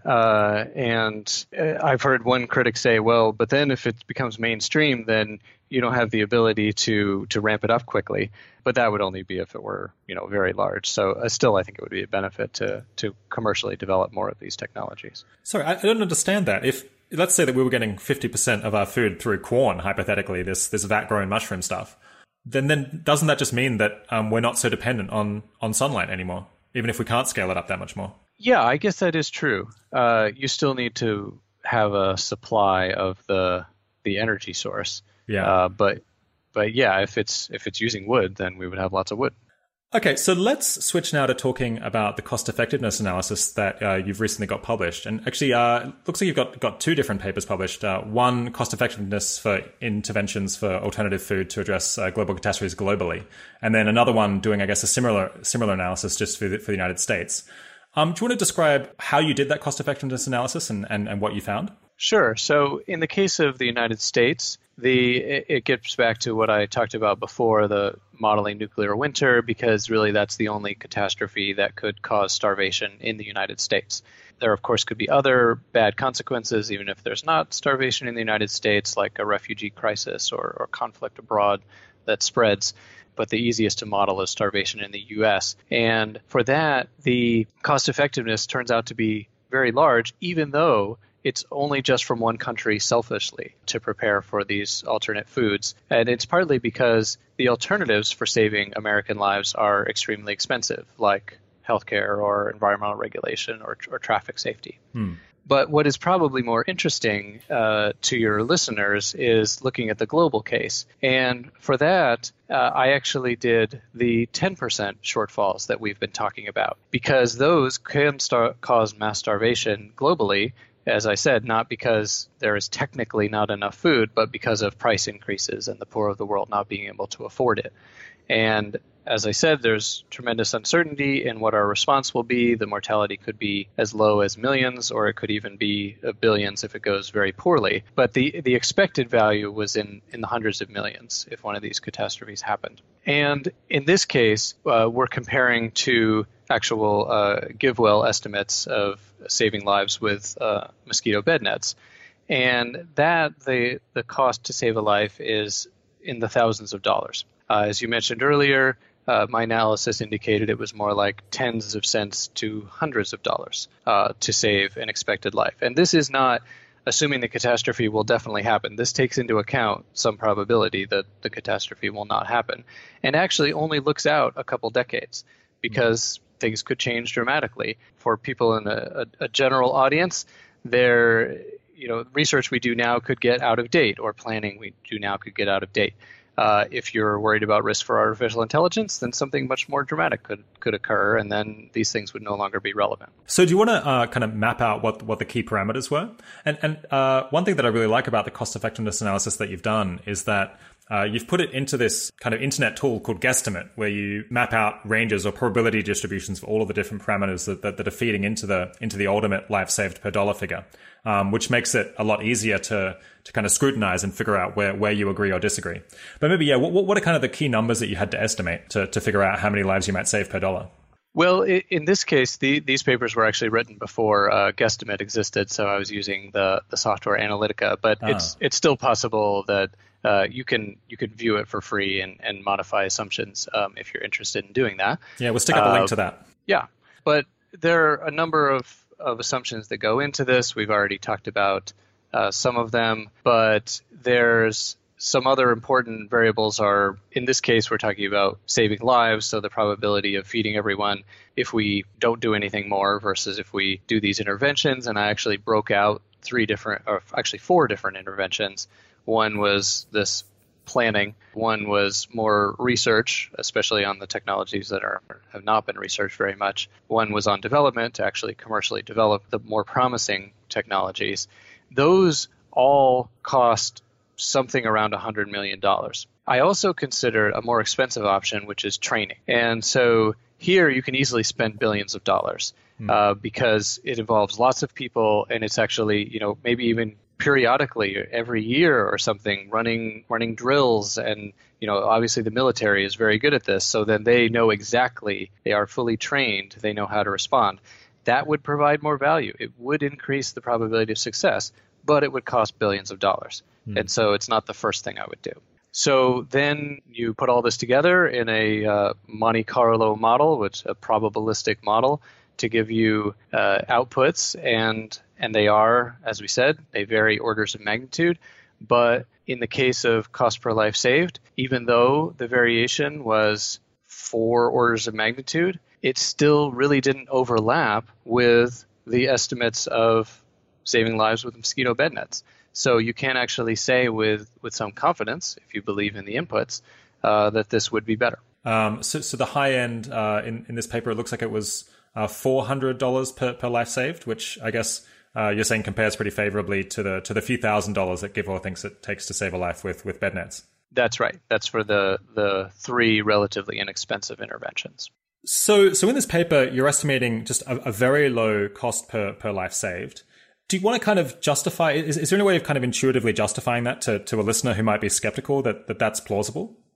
Yeah, I would say that I think that there are clear things that we can do to increase the probability of feeding everyone. I think we would, as we said, be much better prepared with a plan and with more research and development. And then, of course, you have to believe there's a significant chance of one of these catastrophes happening, which I think there is reasonable evidence for. But then the big picture is just that no one has worked on it before. And so, you could say that unintentionally people have developed this methane digesting bacteria, which is great for us that it's already been commercially developed. But they haven't thought about how it would be done in a disaster. So we could just be much better off if we actually think that through. And then there are other things that just haven't been researched. And so I think we're just at the very early stage where we can be highly cost effective. We can pick that low-hanging fruit. All right. So in addition to that paper, you've also done an analysis where you looked at how likely this is to make a difference to kind of the long-term future of humanity and lowering existential risk. Do you want to kind of talk about what's different about that model? What gets added? Sure. So we still have probability of a catastrophe happening, and so we're using that probability of nuclear war for one part of the model, for the sun-blocking catastrophes. But now here we're not asking how many people would die, but we're asking what is the impact on the far future. And my initial work, actually on an EA forum post, was considering one way of impacting the far future, and that was a collapse of civilization and then not recovering that civilization. And so by some definitions, you would say, that's not an existential risk because people have not gone extinct. But if you actually look back at Nick Bostrom's original paper, there are several different types of existential risk. And he defines existential risk as something that prevents humanity from achieving its potential. And so if we lose civilization and we continue on Earth as hunter-gatherers with a few million population, maybe we would go extinct because of the next asteroid. But even if we didn't, we certainly are not achieving humanity's potential. And so that does qualify by that definition as one existential risk. Then after that work, partly based on feedback on it, and also based on my reading of 80,000 hours work, I shifted to a different perspective, which is, well, there are many routes how these catastrophes could reduce our long-term potential. It doesn't have to be just losing civilization and not recovering. So one example is this catastrophe, if it goes poorly, many people die, lots of conflict, that could be a scar on the human psyche, and we could become nastier than we are now. And I would say that would make more likely that that nastiness gets put into artificial intelligence that we develop, that then may determine our long-term future. And I think there are several other possible routes to having a long-term impact from these catastrophes. So kind of there's two different flows of value here. One is thinking about just like lives saved in a more normal sense, and then you're thinking about what's the likelihood of it reducing an existential catastrophe which could put humanity on a worse trajectory, such that we never manage to achieve our full potential, whatever that is. Right. There's two different kind of cost effectiveness analyses that you could do, and I suppose there's also two different scenarios. There's the all out sun is massively blocked case, and then also thinking about the 10% reduction in agriculture scenario. Like which out of those two, which one is generating the most value in this analysis? Perhaps surprisingly, they are similar. And of course, I say similar because that means the very large uncertainties are overlapping each other. So the 10% shortfalls are more likely to happen, but of course, if they do happen, would be less likely to have a far future impact. And so for this particular work, implemented on Guesstimate, which is developed by an EA, and it's great that it's very easy, like basically spreadsheet based, that you can modify the assumptions if you disagree with them. But what I tried to do, instead of just coming up with the distributions myself, I thought I would survey other existential risk researchers to try to get estimates of, what is the far future impact likely to happen with current preparation, and how much would spending $100 million actually improve the outcome, both for the sun blocking scenarios and the 10% shortfalls. So it seemed to me, looking over this guesstimate sheet, I admit I wasn't able to fully understand it. It's pretty scrutable for Monte Carlo simulation, but it does take some thinking through. And I definitely encourage people to go and take a look at it, because it's fascinating, and I think that it's an approach to modeling that should be used much more. It seemed like so there was kind of four key numbers that you needed to estimate. One is the likelihood of a big food shortfall. Then there's kind of the likelihood that flows on and wrecks the long-term future. And then there's the likelihood that kind of the preparations that all Fed might do would make the difference between it being, really bad for the long-term future versus, we recover from it and things go okay. And then I suppose you had to estimate how much that would cost. And if you kind of multiply those three, then divide by the cost, then that gives you an idea of the benefit to cost ratio. Is that kind of right? That's right. So maybe let's go through each of these in turn. So it looks like, you estimated, or you had like a median case of a 1.9 risk of a full-scale nuclear war each year. Where did you get that number from? Because it seems quite a bit higher than figures I've heard from other sources.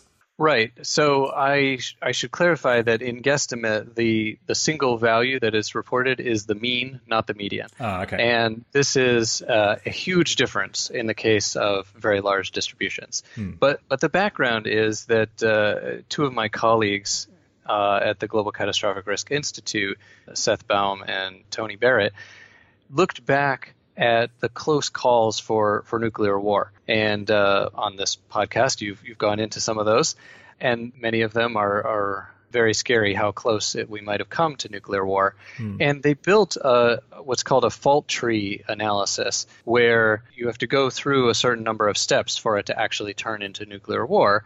And so then they were able to actually put a quantitative estimate on nuclear war. And it's very large range. The 95% confidence interval is something like 0.01% to 10% per year. But because of that large range, partly, the mean turns out to be around 1 or 2%. And that does sound very high. That is higher than most people's estimates. And from one perspective, you should say that maybe we should update based on the fact that we have not had a nuclear war in the last 72 years. However, you could say we have had a nuclear war in the last 73 years. Now, of course, the circumstance in World War II was different than now. But if you were to say that, then the annual probability would be about 1.4%, which is in the ballpark. Now, because it's not the same, I do think we should be doing some updating downward based on the evidence. However, this model actually only considered inadvertent nuclear war, which means one side thinks they're being attacked and therefore, quotes, retaliates, and then the expectation is that there would be an actual retaliation afterwards. But there are other scenarios that could lead to full-scale nuclear war, such as an actual intentional attack, or there could be an accidental detonation of a nuclear weapon that could be misinterpreted and escalate. So from that perspective, you could actually argue the probability should be even higher. Yeah, okay, so I still think that this number's too high. So what are some of the reasons? I guess it doesn't seem right to say that we had kind of one, it's true that nuclear weapons have been used once in a war in the last 73 years, but the situation was so different that, just to use over a single city and the risk of, an all-out, of that precipitating an all-out nuclear war was so, well, I mean, obviously it couldn't happen because they were the only ones with nuclear weapons. That doesn't really seem like it's in the same reference class, because everyone knows that if they used nuclear weapons now, it would kind of be the end of their country in effect. And that wasn't the case when it was used against Japan in World War II. So if you do the calculation where you say you had a 1.8% chance of a nuclear war per year, then over 70 years there should be a 72% chance of an all-out nuclear war over that period. So it seems like we get like a pretty big update against that having been the probability at least in the past, right? And in addition, that paper with Seth Baum, where they did that fault analysis, it's got, so the 90% confidence interval is between, I guess, 0.033% per year and 16% per year, which is, I mean, it's because that's over like 3 or 4 orders of magnitude. It seems like they're basically saying that they just have no idea. And then just to take kind of the mean of people giving this such a wide range, yeah, it just seems like a lot of weight to put on something that's basically saying we have no clue. What do you think of those ideas? Well, I think that it's good that it's actually quantitative because so much of people's guesses are not based on an actual quantitative model. Yeah. So I would trust it more because of that reason. But I would also say that we can't just multiply the probabilities using the mean because there's and actually I do this at the bottom of the guesstimate model. If this were true, the 1.8% per year, what's the probability remaining in the 21st century? And if you use the means, it's very high. When you actually multiply out the distributions, which is what the accurate way of doing it, then you get 38% chance. Okay, but it's still high. Yeah. Okay. So what does that come to if you just had to pick one number? Then I guess that's like 0.5% chance a year, 0.6% chance a year. Yeah, around there. Okay, so that's less far off the estimates people give. I guess I think Anders Sandberg wrote a paper where he said it was like closer to 0.1%. Maybe that seems a bit on the low side because we have model uncertainty. Yeah, I think he was saying that the 0.1% was the median and the mean was closer to 1%. Oh, interesting. Okay. So it would be fairly close. But yeah, you could certainly argue that it should be half as much or a third as much as this. And it turns out that the conclusions don't change very much. I suppose it's also true that you haven't considered any scenarios other than the nuclear war, although that probably is the biggest one. It does dominate the asteroid and the supervolcano, yeah. Okay, yeah. What if you had to critique this number and say it was a lot lower? What kind of argument would you make?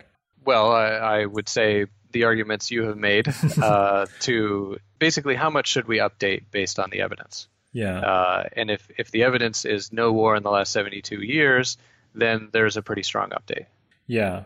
I guess I think Anders also claimed in my podcast with him that the fact that we've had so many near misses and haven't had use of nuclear weapons could actually point in the other direction, that this final step from a false alarm to actually using nuclear weapons is in fact extremely implausible, because otherwise we wouldn't be able to see as many near misses because we'd kind of be dead if there was a near miss. Have you heard that line of reasoning? I did listen to that good podcast and that was an interesting point, but I mean I think the counterpoint is we could have also been lucky. Yeah, so you just have to weigh those up. I got to admit, I did find that a bit counterintuitive. So maybe you and Anders should talk and see how much you should update that number. I suppose another argument for it being lower is maybe just that people find this implausible on its face. So they kind of have this outside view, or they kind of do a common sense check and say, yeah, I just don't think that the risk of a nuclear war each century is 38%. In which case, I guess they should adjust it lower. But I suppose you're saying even if you halve it or third it or quarter it, it's still going to look pretty cost effective. Yeah, and I mean, you could also, talking about the outside view, think of the Fermi paradox, that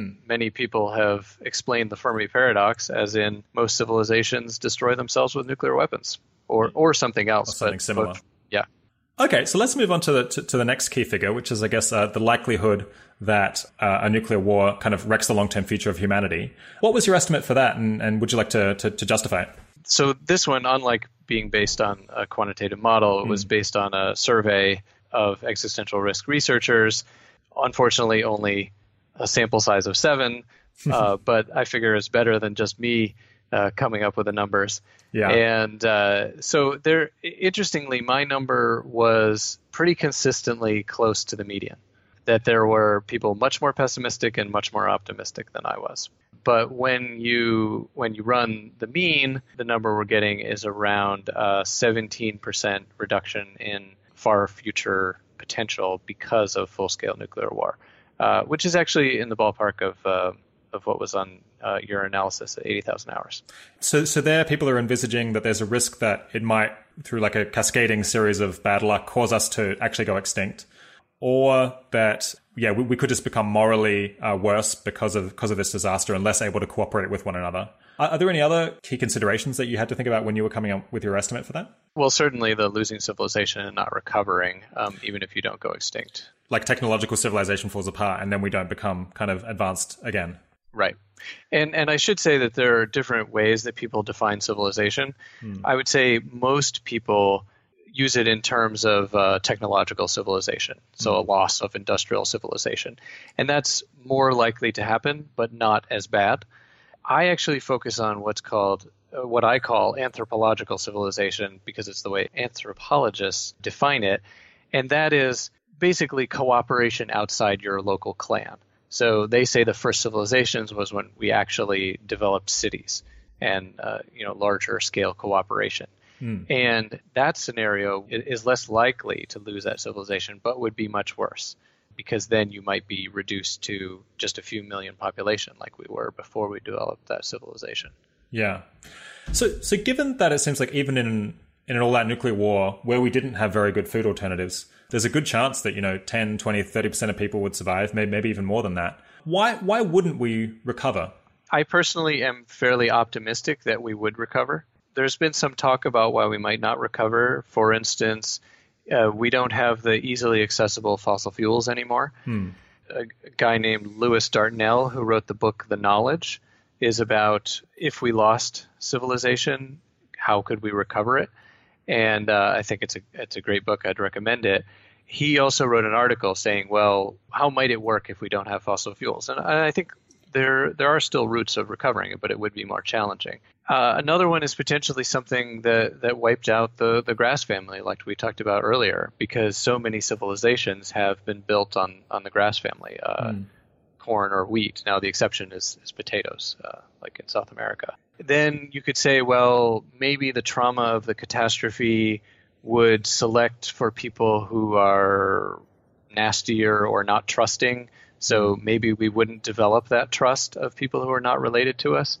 I don't know how high probability that is, but it's, I think, at least possible. Maybe the disaster somehow permanently affects our IQ or some other characteristic that made development of civilization not possible. I think Eliezer Yudkowsky said something like, we are the least intelligent that it is possible to develop industrial civilization, as in we just were able to cross the threshold.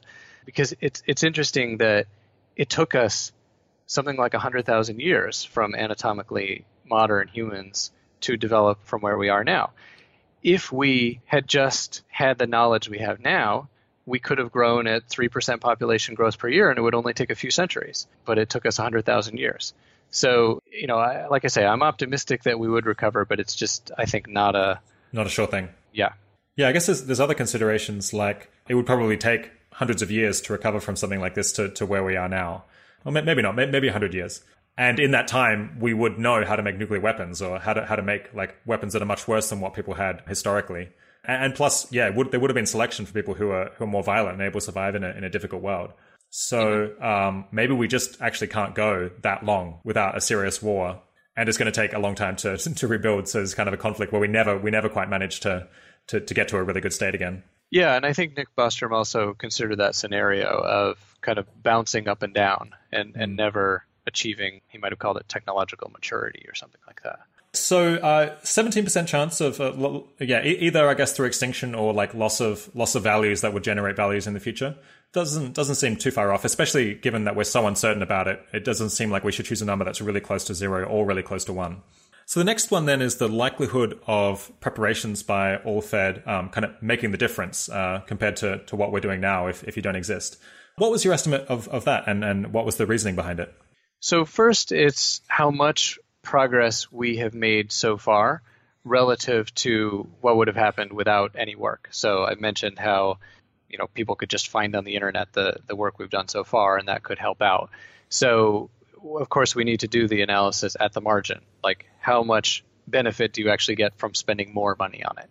So that's the baseline, and that number came out to be 4%. So that's 4% reduction in the loss in the far future, if that makes sense. From what you've done already? Yeah. So we're not subtracting 4% off of 17%. We're multiplying that 17% loss by 0.96, 1 minus 0.04. Yeah. Okay. And so then, as we've said, if we could spend $100 million and do this research and development, planning, scale up, et cetera, a plan for the scale up, that is, then the estimate came out to a mean of 18% additional reduction in the loss of the far future from a catastrophe. So it goes from 17. So you've gone from 17 to like 16.5% so far. And then you're hoping to push it down to more like 15 or 14%. Right. Yeah. Okay. And what was the reasoning behind those numbers? Well, again, this is based on a survey, but it's actually compared to the paper that I wrote about probability of feeding everyone. It was actually in that paper, it was greater percent improvements. And it's an interesting question to say, well, what's easier, saving civilization or feeding everyone? And I would say it's probably easier to save civilization. So if anything, if you believe the paper, this number could be higher.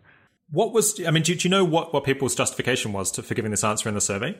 I tried to limit how much work they had to do. Okay, it was kind of just voluntary if they wanted to explain it. Okay, so thinking that you've reduced the risk of civilizational collapse in a disaster scenario by 4 point something percent, it seems like quite a lot, just given kind of we're talking about only a small number of people, and the world is very big. You don't worry that this is a bit too optimistic, or like we're thinking too much about like what we're doing relative to the billions and billions of people who haven't heard about this book or any of these studies? Yeah, I think my estimates of what might have been achieved so far were more like a 1% improvement. That I think it is valuable to have done this initial research, but some of the things might not work. Even if people know about it, they might not try it. I mean, they might do something else. So there are definitely many failure modes at this point. Yeah, or I guess people might have done this analysis after the fact, as we talked about. And I guess it seems like the key things that people can't do afterwards, like these experiments that have long lag times, haven't been done yet. Right. Okay, well, let's move on to talking about the last figure, which is the cost of the preparations. How did you estimate that, and how reliable do you think it is? Well, seeing as I'm a professor, I do think about how much it costs to fund a grad student and do an experiment and write it up. And so I was thinking, well, how many grad student years does it take to do some research on these key promising ideas? And you'd be doing research on quite a few ideas, and then you would only invest the money on developing the ideas that are more promising.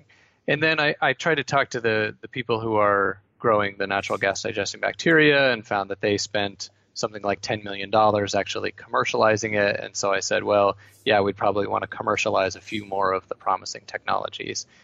And then on the planning side, I thought about, on the low end, it would be like briefing a few key people and writing a report. But in reality, you then need to make sure it's current. So update the plan. And when people change power, then you need to brief a new person. But still, you could do that in quite a few countries for not that many millions of dollars. And so there, the range was between something like $30 million to $200 million. That was kind of the range of plausible things that you were doing for envisaging this amount of preparation. Yes. So then what is the ultimate cost effectiveness that comes out of this guesstimate sheet? Well, then we have the whole separate section on the 10% shortfalls, but similar logic, higher probability, lower impact. It turns out a lot of the preparations would be relevant for both of them, so similar costs. But then what you end up with is, you could say, a dollar per reduction in the long-term potential, which is not a very intuitive number because it's very tiny. So in order to make it make sense, you need to compare it to something else. And so for that, I used the Oxford Prioritization Project, where they developed a model and also fused in a model that was developed by Owen Cotton Barrett and Daniel Dewey, and doing the same basic thing. On guesstimate, what's the probability of something bad happening and the cost. And one key difference was they were looking at the marginal cost effectiveness of just $1. So in order to compare this to the cost effectiveness with alternate foods, we actually have to convert my analysis of spending $100 million into a marginal analysis. And so there are two numbers you could use. One is the marginal analysis of the last 100 millionth dollar, and that's going to be less cost effective than the average. But if you say the marginal cost effectiveness right now, then that is going to be higher cost effectiveness than the average. And so basically I've developed a comparison with all of these numbers. And what you would like to know is, what's the ratio of cost effectiveness? But it turns out that when you deal with numbers that are very uncertain, you get very unintuitive results. Like alternate foods is 20 times as cost effective than AI, but AI is twice as cost effective as alternate foods, which doesn't make sense. But when you multiply it out, the reciprocals, you actually get one, which is really bizarre. Right. But because that's so non-intuitive, I had shifted, and that's what I did on the original EA forum post. I instead shifted to the perspective of what's the probability that one is more cost effective than another. So if that is 50%, then you would say, well, they're about equal.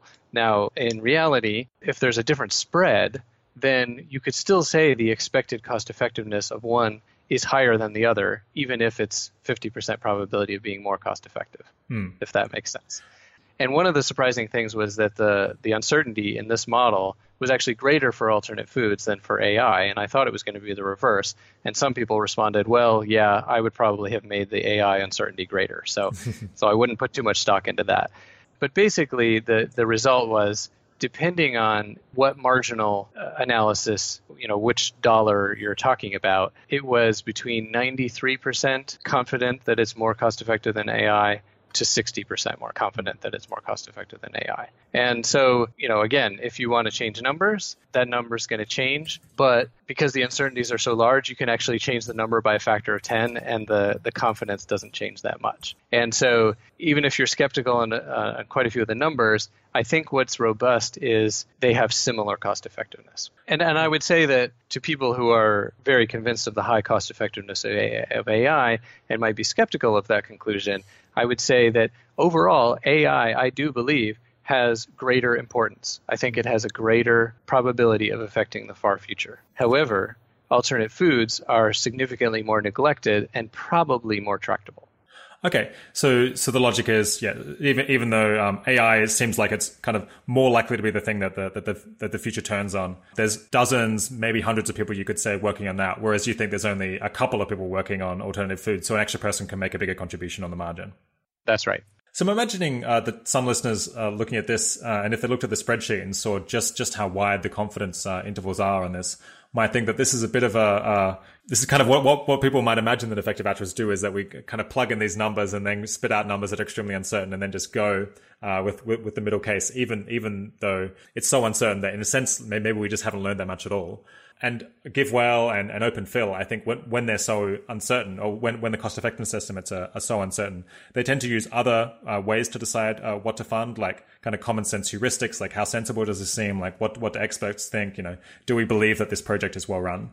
Yeah, do you think that, do you agree with that approach that when we can't really say how cost effective something is because we don't know the inputs, that we should adopt, or at least give a lot of weight to other decision-making procedures?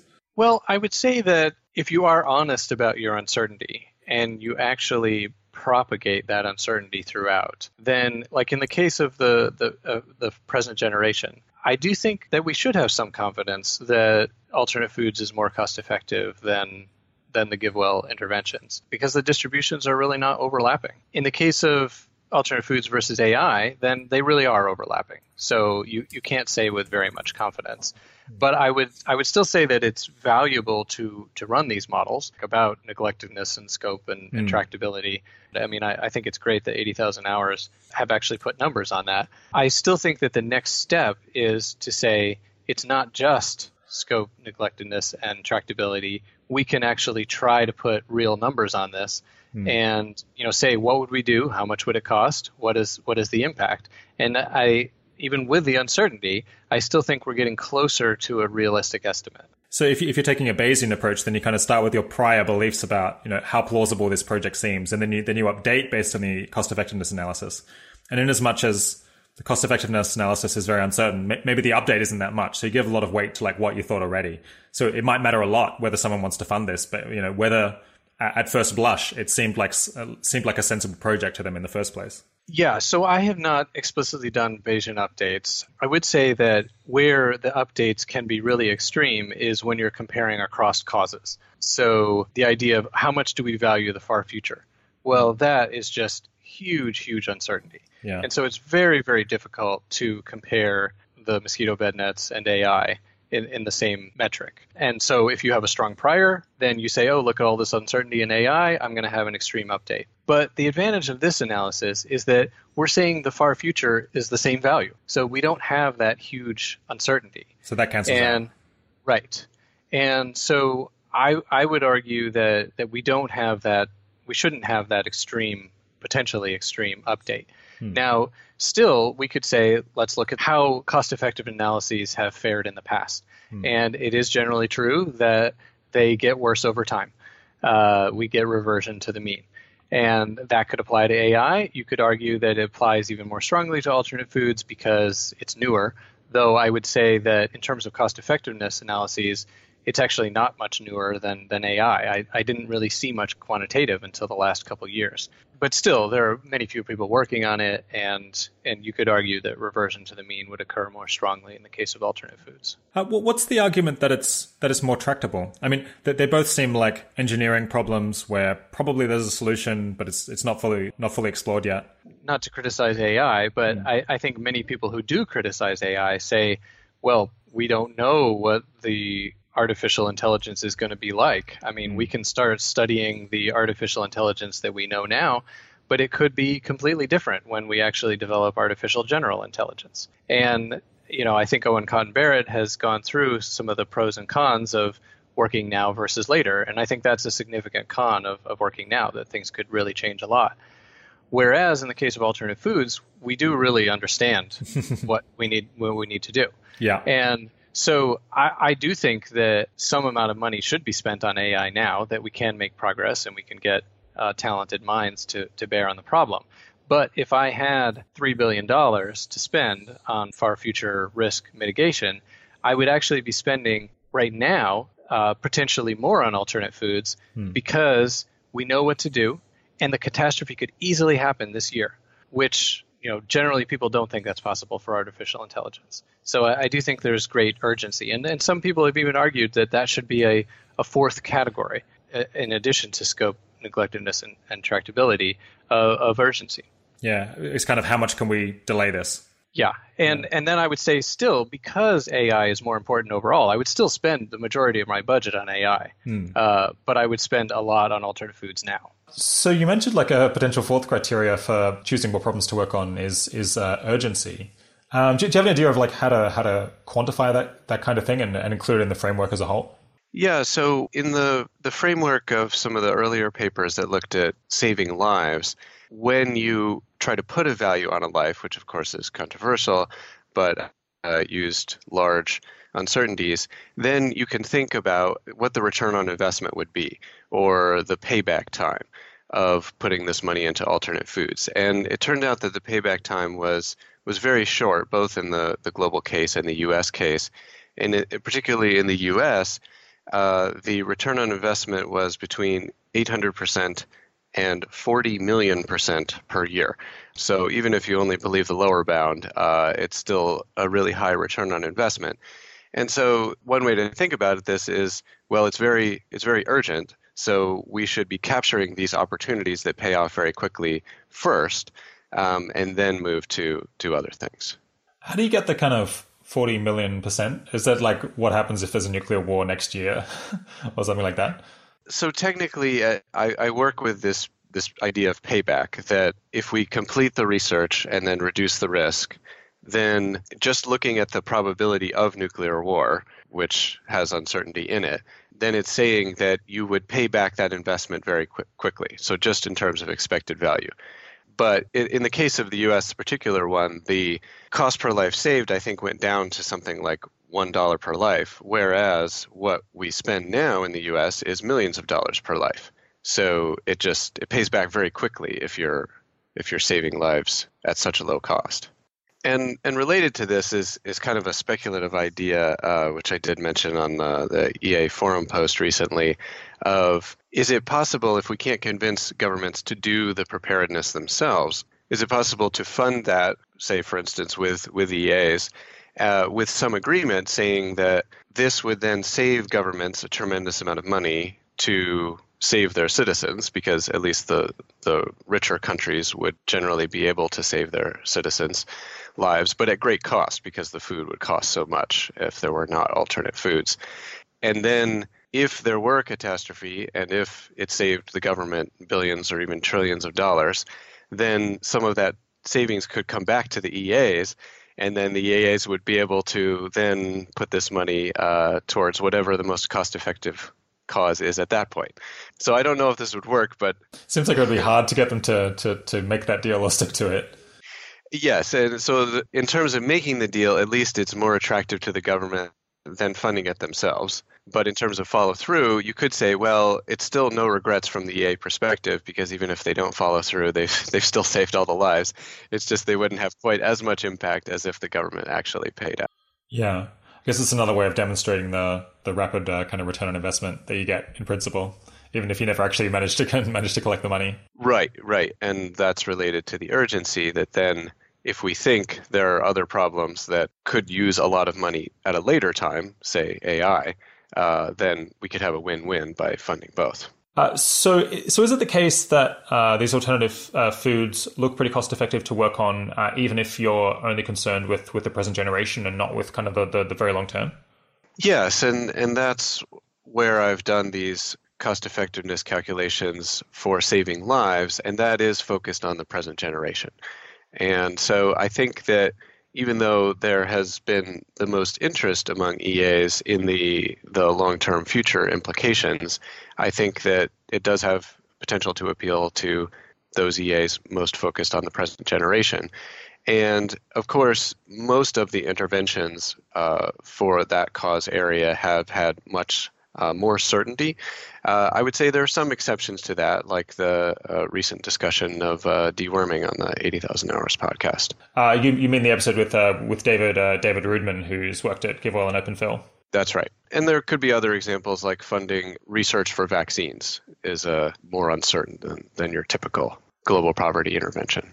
Okay, so I guess another heuristic that you could use, other than cost-effectiveness analysis, is to look at kind of what do relevant experts think. Like, do people who know a lot about fungi think that, yeah, we could feed people with fungi, and this is something worth funding? Have you managed to check your work with other academics, and what has the feedback been like? Well, as I mentioned when I was writing the book, I tried to get at least one expert to review the different sections. I do have a fairly interdisciplinary education, so that I feel like I can talk to the experts, but it's certainly great to actually get their review. The experts have generally been saying, well, I haven't thought about that question, but yeah, that seems plausible. And then we would need to do some more work to actually make it more detailed. Have you spoken to any security people or people who work on food security specifically? I've been to like the conference. It's like basically an international conference on global food security, and talked to people there. For instance, the head of the International Food Policy Research Institute in Washington, D.C., and it was interesting talking about with him. As I mentioned, when talking to people outside of EA, we generally focus more on the 10% shortfalls because it's more imaginable. Some of the bigger ones sound more like science fiction. And he was fairly optimistic that we would be able to handle a 10% shortfall. And I said, well, what if it were 20%? What if it were 30%? And then he was like, oh, yeah, we'd be in trouble and we'd need to do something else. Also have talked to Professor Swaminathan, who led the Green Revolution in India and was actually rated by Time magazine as one of the 20 most influential Asians in the 20th century. And I met him at that same conference. And actually, we had one of the All-Fed team members go to his institute in India.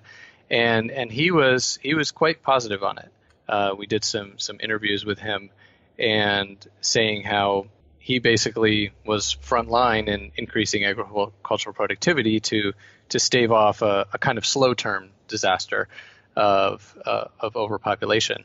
But he definitely saw the merit of looking at these, what would we do in the abrupt changes. So, yeah, obviously it looks incredibly cost-effective on paper. I guess, what are the doubts that you have? What keeps you awake at night in that potentially you've made a mistake here? Is there anything that worries you? I certainly am aware of the opportunity cost within EA. That if money goes to alternate foods, then it's not going to something else. I do think, though, that if you look at the marginal dollar now, I think there's a fair amount of confidence that, yeah, this is worthwhile. And one advantage is by spending money now, we can get value of information. We can see, is this turning out to be promising or not? And then we can decide later whether we want to spend additional millions of dollars. And the answer might be no. Yeah, so there's a lot of learning potential. Is it possible to raise money from somewhere where you think otherwise the money just won't go to a very effective project? So we certainly are targeting outside of EA. Seeing as I'm a professor, you have to apply for research grants. We've been looking at National Science Foundation, where they're focusing on hazards. I've looked at U.S. Department of Agriculture, Department of Energy. One interesting proposal is, I mentioned the connection with biofuels. Well, one way of justifying a biofuel plant now is that the risk is that oil prices go down and your plant doesn't make any money anymore. But if you could switch the biofuel plant to producing sugar that people could eat, then that makes the plant more economically resilient. And so that actually is maybe the most promising thing that we could justify economically now. So yeah, I am pursuing funding for that. Yeah, that's really interesting. Are there any other kind of more economics or policy-based solutions to this? For example, I think the government sometimes pays reserve electricity producers to just kind of sit around waiting for there to be the risk of blackouts or some disturbance in the electrical grid that they can then come in and keep things running. Is there any way that we could incentivize people to provide food in a disaster, even if they're not providing it now? Yeah, that's a good question. In fact, we ran a catastrophe planning scenario event in Gothenburg, Sweden, as kind of an add-on to an existential risk conference. And one of the participants, who's now a board member, Robin Hansen, who you've had on the show, did suggest that in that we don't want to just make plans and not know if they're really going to work. So maybe we could have a system such that the government says, so get ready, and then at a random time, we're going to say, press go, and you get paid based on how much food you produce 2 months from that time.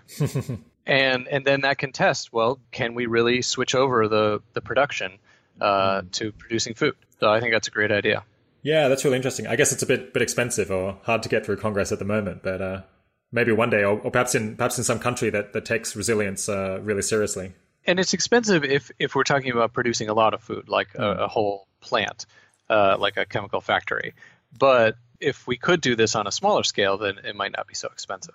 So have any other academics or insurance companies maybe or governments tried to kind of do estimates of the likelihood of these agricultural shortfall scenarios? Yes. One example is the Lloyd's of London study that looked at 10% agricultural shocks. And they did not do probabilities, though the UK government study did do probabilities. But neither of those looked at alternate foods as a potential solution. And we've also talked with organizations like the World Food Program, and they are generally saying, well, we're just trying to deal with catastrophes like that have happened in the past decade, like a 1% global food shortfall that happened in 2011. So it's been hard to get them to imagine the bigger catastrophes. And that's where EAs have been much more receptive to thinking about these type of catastrophes. So what kind of journals does this kind of stuff end up getting published in anyway? Well, we've been published in a few different areas. There are some journals on disasters. They focus on less catastrophic disasters. There have been some journals on food. There's futures. And I think it is important to publish in mainstream journals to get other people exposed to the ideas. But I also think that we've had, say, 3 special issues on existential risk recently in the last 4 years, and I think they've turned out quite well. So I think there is potential to actually have a specific existential risk journal. Do you think that would be hard to get off the ground? I think that it could start with just 1 or 2 or 1 or 2 issues a year, and I think there would be enough material for that, and then you could see what happens. So some people have said that it's kind of good for us to think that nuclear winter will be extremely bad for humanity because it makes people much more reluctant to ever use nuclear weapons and to put even more effort into making sure that there's never is an accidental nuclear war or unintended nuclear war. Is it possible that by making the prospect of nuclear winter seem much less bad by inventing all these alternative foods, that in fact you're unfortunately increasing the risk of nuclear war because people would become more complacent about the issue? It's possible. I would say that for the countries directly involved, certainly the nuclear exchange would be terrible. And the alternate foods does not mitigate those direct impacts of blast and fire. And so I highly doubt that the decision to go to nuclear war in the heat of the moment would be influenced by whether there's a backup plan. Now, there is evidence that both Gorbachev and Reagan cited the nuclear winter studies as a reason to reduce nuclear stockpiles in the 80s. And it is true we've reduced nuclear stockpiles by about a factor of 3 in the last few decades. Now, some critics have said it was more a decision of reduced cost in the case of the USSR, that they were becoming bankrupt. So there's some uncertainty how much the concern of nuclear winter actually led to disarmament or reduced arsenals. So I think there is some possibility that alternate foods, if implemented and actually believed there was a backup plan, that could be an excuse to say not reduce nuclear arsenals as much as they would have otherwise. But I think it's fairly low chance. And I think overall we would be in much better position with a backup plan. But I will point out that in this guesstimate model for the impact on the far future, I do have a parameter for moral hazard. And so you can adjust that if you want to play with the model. Yeah. How does one estimate a parameter like that? Like how large the moral hazard issue is going to be? Seems very hard. It is. Given my energy efficiency background, I use the analogy that there's this concept called the take-back effect, where if people install more efficient light bulbs, then maybe they leave their lights on more frequently. And so there have been studies that have shown that you calculate how much energy savings you should get, and then you might only get 80% of that in the actual implementation. And so that's one way to think about it, not necessarily directly analogous. I suppose you can maybe also think of it as as an economist, I think perhaps more as an elasticity. So it's like if you make nuclear war half as bad, then the probability of it goes up 20%, or the willingness to engage in it goes up some amount. I guess it's very hard to know what that elasticity actually is. I suppose a bad case would be where if you halve the badness of it, then the willingness to go to war more than doubles. That seems fairly unlikely, given that I suppose most of the people involved would expect to die in that scenario regardless, because they're going to be directly in the firing line. Right. I do think that is a useful framework, the elasticity framework. But yes, to actually have it end up worse off overall, I think is very unlikely. How did you end up deciding to work on alternative foods rather than, say, nuclear non-proliferation or trying to reduce stockpiles? And do you think that those projects are potentially like similarly effective or more so for someone who has the right fit to work on them? Well, I have actually published a paper on reducing nuclear stockpiles because I have this model for the impact of nuclear weapons, and we argued that just from a selfish perspective that countries shouldn't have more than 100 or so nukes, because even if they were fired on another country and if there were no retaliation, you still have this environmental blowback. So yeah, I certainly support efforts to reduce nuclear stockpiles. I do think in terms of my own priorities, alternate foods is just so much more neglected that it's a higher impact opportunity at this point. So the thing that people talk about most of the time when they're thinking of a all-out nuclear war is the US versus Russia. Is there like a risk of other conflicts, for example, between like China and Russia and China and the US, given that China is modernizing its military, and I think it will probably expand its nuclear arsenal at some point? And how bad would those scenarios be? It certainly could be very bad if China expands its nuclear arsenal. But what I've realized recently is even if it doesn't, if it stays with its couple hundred nuclear weapons, if there were an exchange between U.S. and China or Russia and China, because China now has developed so much and urbanized so much, the thousands of nuclear weapons coming from Russia or the U.S.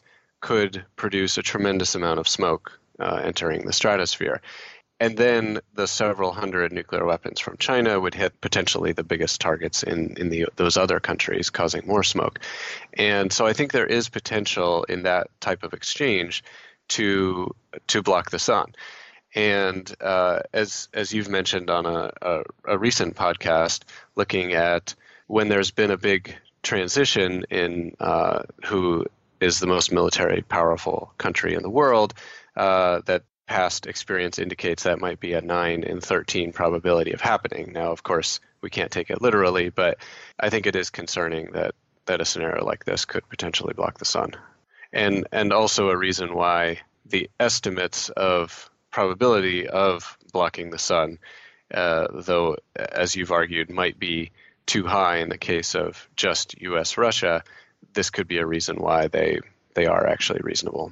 Yeah. So like part of your argument was that there's an especially large amount of combustible material in Chinese cities just because the population is enormous and they're very concentrated? Well, it's that it has changed rapidly in the last few decades because of the development of China. So you can have a lot of people, but if they're in rural areas and they don't have very big houses, even in the urban areas, then there's not that much combustible material. But now if you just look at the total size of the economy of China, at least from a purchasing power parity perspective, it's actually larger than the U.S. So that's an indication that the combustible material in China might be comparable to the U.S. now. So people often said, well, I'm not so worried about China because their nuclear arsenal is quite small. I think it's like 300 weapons or something, which is on the lower end. They've been like fairly responsible. But I suppose that if Russia or the US went to war with China, then it like matters how many Russia and the US has, and that if they do an all-out strike on China, then you could end up with a lot of firestorms and a lot of material potentially going into the upper atmosphere. Right. So some of the figures that you give for like how cheap it might be to save a life, it's like dollars, or at least like under $100 per life. Might strike people as kind of amazing, especially if we're talking about saving lives in the present generation, not even considering the long-term future. And I wonder, like, how much should we have kind of a prior or a preconception that just the probability of being able to save lives that cheaply should be very low. So we should be skeptical of any model or any organization that claims to be able to do that. And I'm thinking here, there's this kind of, a lot of people have this sort of principle that it would be like a surprising situation to find yourself in where one person can affect like a vast number of other people and save them at very low cost. It kind of, unless you have something where like everyone has to act all simultaneously in order to save one another, it can't be the case that kind of most people are in a situation where they can have very outsized effects on other agents, because just there's always going to be kind of more people on the receiving end than the saving end. Do you have any thoughts on that? Yeah, that's an interesting perspective. I guess if I tried to think about my prior before doing this work, I would probably have very large uncertainty bounds. And I guess why I would consider the possibility that one person could have a really big impact might be related to the fact that I think there's a probability that I could invent something that's really important, and maybe that's being too confident, but it is true that some people do invent something that's really important and have a big impact.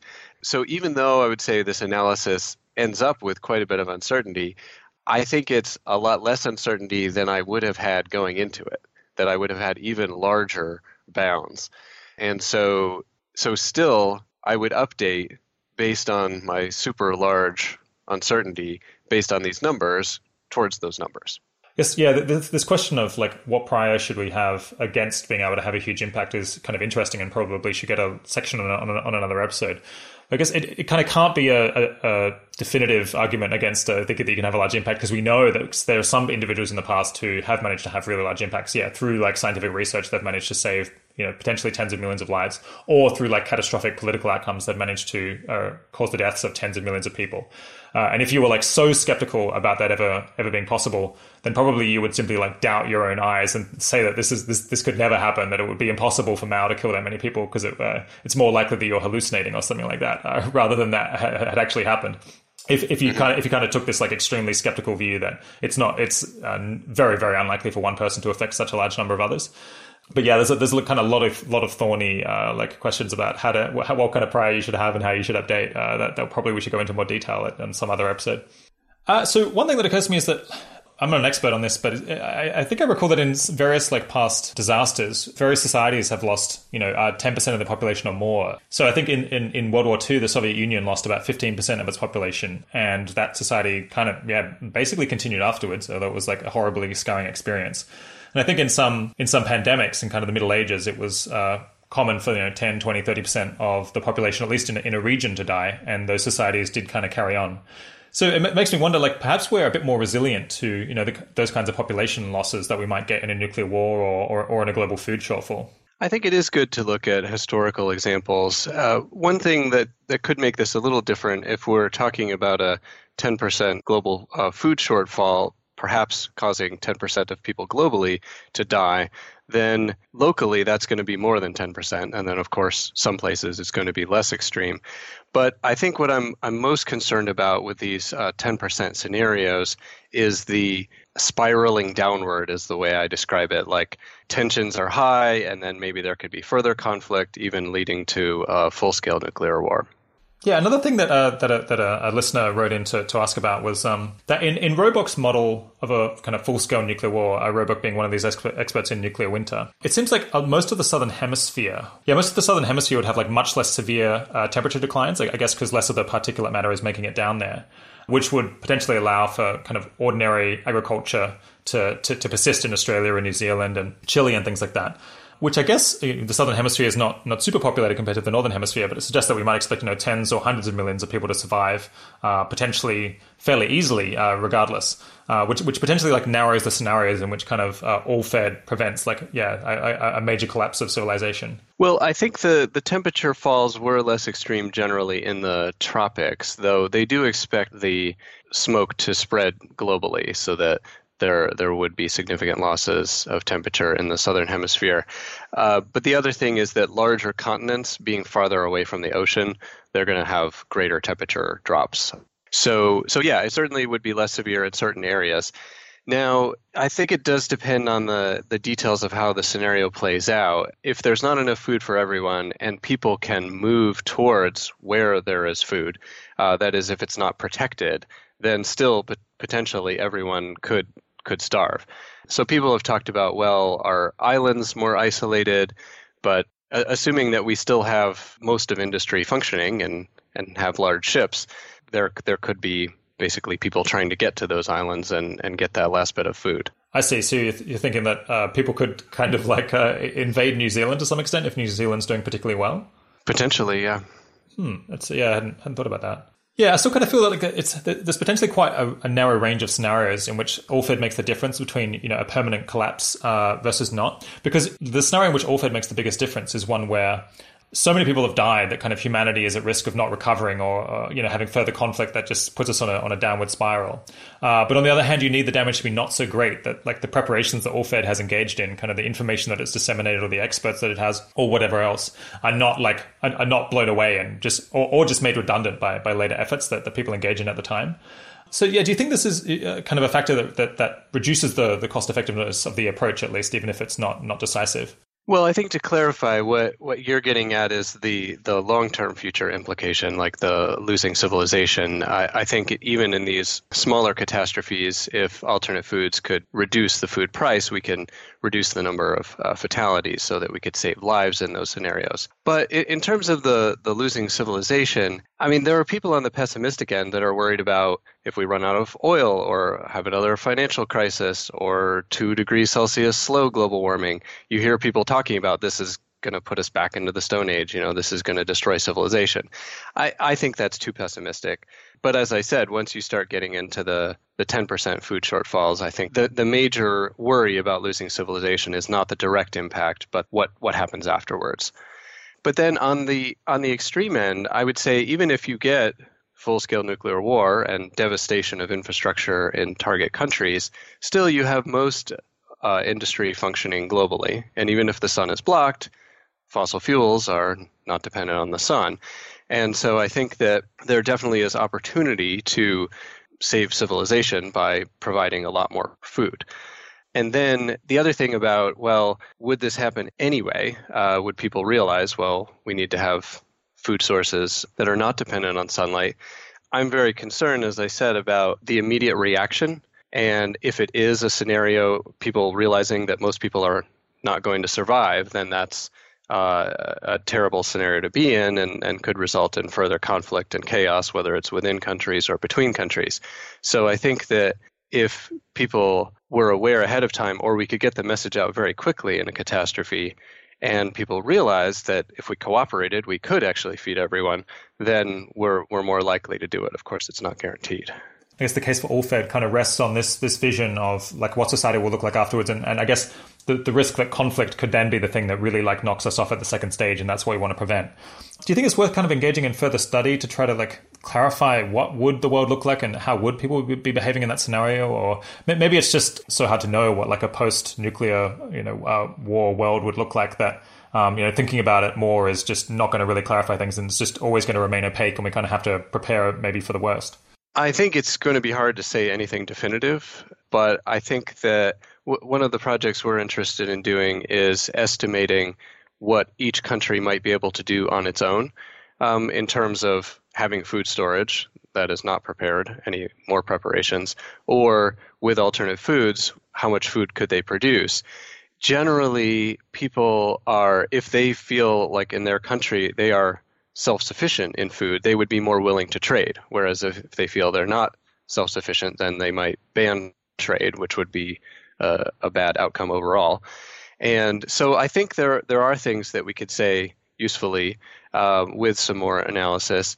And so one of the projects is using geographic information systems, GIS, to kind of map out what the resources are and then potentially look at possible scenarios with different levels of severity. Yeah, so you've mentioned that to some extent, Allfed has been limited by the amount of money that it has access to. So, how much money are you looking to raise at the moment, and what do you think like any extra donations or unexpected donations that you get would be put towards? Yeah, we have fairly detailed plans of using around $1.5 million over the next 12 months. And this may sound very large because we have not used nearly that much money so far, but it's because we've developed alliances with other academics that are experts in particular areas like mushrooms, rabbits, chickens, cellulosic biofuels, etc. And so we've basically set up such that if we had the funding, then we could do these projects. And it would also involve recruiting undergraduate and graduate students, largely at Michigan Tech and University of Alaska Fairbanks, where I am. And so some of the things that we would like to do We've actually just started grinding up tree leaves and extracting food from them and using some fancy equipment to analyze the toxicity. So we'd like to do many more leaves to figure out which ones are the most promising. As we develop this natural gas digesting bacteria solution for the household scale, we would like to actually produce a practical kit and have how-to videos of people, instructing people how to use it. We'd also like to do plant growth experiments simulating nuclear winter scenarios. So this is a good example of something we'd want to know ahead of time, because in a catastrophe, we don't have time to experiment with lots of plants over many months to let them mature. So we'd want to figure that out ahead of time and then know where to plant specific plants. So this is a scenario where we still have some sunlight. So we're talking about the tropics where it likely would not freeze. We also want to investigate financial mechanisms for funding the work, for instance, through insurance or catastrophe bonds. We have a person on the team, Sahil Shah, who's looking into that. I mentioned the GIS to map out alternate food resources and analyze cooperation scenarios from economic, political science perspectives. We'd also want to do experiments on turning cellulose, so leaves and such, into edible sugar. And I've mentioned how that's already being turned into sugar, but that's not human edible at this point. So we would need to do some experiments to figure out the processes to actually make it human edible. And then we would be ready to say, how fast could we retrofit existing industrial facilities? Or if that turns out to be too difficult, perhaps fast construction of new facilities. Yeah, are there any other doubts that donors raise and that you would like to respond to here preemptively? Well, certainly a common one, especially outside of EA, is this idea that if you put a lot of effort into mitigating a catastrophe that never occurs, then would the effort be wasted? And I use the example of you may pay for insurance that you never use, and we don't consider that wasted because we're insuring something that we can't afford. And I think of this work as an insurance policy for the Earth. Yeah. So how can listeners donate if they'd like to, or I guess potentially have an email or phone call with you to clarify any other questions that they have? Yeah, it's easy to donate on our website, allfed.info. And yeah, I'd be happy to have one-on-one conversations with interested people. Yeah, I guess your email is on the website there as well. Yes. Are you hiring, and what kind of staff do you need? If there's what sort of listeners would you like to potentially apply to work at AllFed? So yes, we do plan on hiring. Of course, how much depends on how much money we get. But I think that there's the AllFed proper, where we're doing more of the awareness and media work, and then there's the actual research that might be based at a university. As you mentioned, I'm based at University of Alaska Fairbanks. And then the original co-author on the book, Professor Joshua Pierce, is at Michigan Technological University in Houghton, Michigan, also in the U.S. And he has done a lot of experimental work with 3D printers. He does a lot of appropriate technology for less developed countries. And so we would hope to be building up teams of undergrads and grad students to advance the research. Yeah, in what kinds of fields? A lot of engineering, of course, chemical engineering. We talked about chemical plants, mechanical engineering, building systems, like we talked about, making sure buildings can handle growing mushrooms and the cold and such. But really, a lot of fields. I mean, economics is extremely important for estimating the cost of these. And, for some of the low-level studies of how much does this engineering equipment cost, that's more engineering economy. But economists tend to be, more bigger picture. But I think there is important bigger picture implications here, like what are the prices of things going to be? Well, you can't just assume their current prices. Even if food is going to be more expensive, well, maybe the inputs, maybe electricity is going to be more expensive. So it would be great to have an economist that knows how to do general equilibrium models, such that we could get a better handle of how the whole system would respond. How about food scientists or agricultural people? Absolutely, yeah. So you'd be interested in potentially taking them on as PhD students or as postdocs to work on some of these various different options? Right, or funding them in their home institutions if that's more effective. Are there any other roles that you're looking to fill? Yeah, so we're also interested in volunteers. We've benefited greatly so far from volunteer time, and we've put several dozen effective theses on the site Effective Thesis, which, by the way, I think is an excellent idea to better utilize people's thesis time. And other volunteers could support with media, admin, etc. There's also a maker component. This movement of people making stuff themselves. We hope that we can do research and say, well, is it feasible to grow natural gas digesting bacteria in your house, and then maybe develop instructions? But then we want to know if it actually can be done by the average person, or at least not an engineering grad student. And so then it would be great to put these instructions out and have people try it out, see if it works. What about operations people, just to help scale the organization? Yes. Now, we have been very fortunate among the EA community to have a great director of operations, Sonia Cassidy, who has a lot of experience managing people and operations in other companies. But yes, certainly if we grow rapidly, then we would need more. Reminds me, I don't know how big you are now. How many staff do you have, and what does your budget look like? So the team is around 9 people, but many of them are volunteers. So at this point, it's 2 or 3 full-time equivalent. Yeah. So what are some kind of alternative careers that people could pursue in science or in government or perhaps other areas of academia that are relevant to alternative foods? Yeah, one I haven't mentioned was biology, of course, because many of these alternate foods involve biological organisms. Certainly, government jobs could potentially influence funding for alternate foods and also preparedness planning. Climate science is relevant. I think it's a little less neglected than the actual work on alternate foods, but there are some things that would be useful on that. And political science, I think I mentioned with economics as well, but thinking about how much cooperation we might get in these different scenarios. Do you have any view on this issue of whether if someone wants to work on alternative foods, whether they should kind of go and work for All-Fed and related projects, or whether they should do earning to give if you're particularly short on money, or like fundraising is one of the bottlenecks that you face?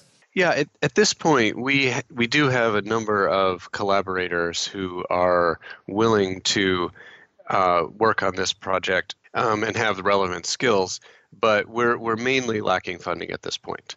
And so, I would encourage people to consider that option if they wanted to help out with this to make money to donate. Yeah, I mean, it's always kind of hard to get a new organization or project off the ground. Are there any people who've been particularly helpful, perhaps would be able to help people get other projects off the ground?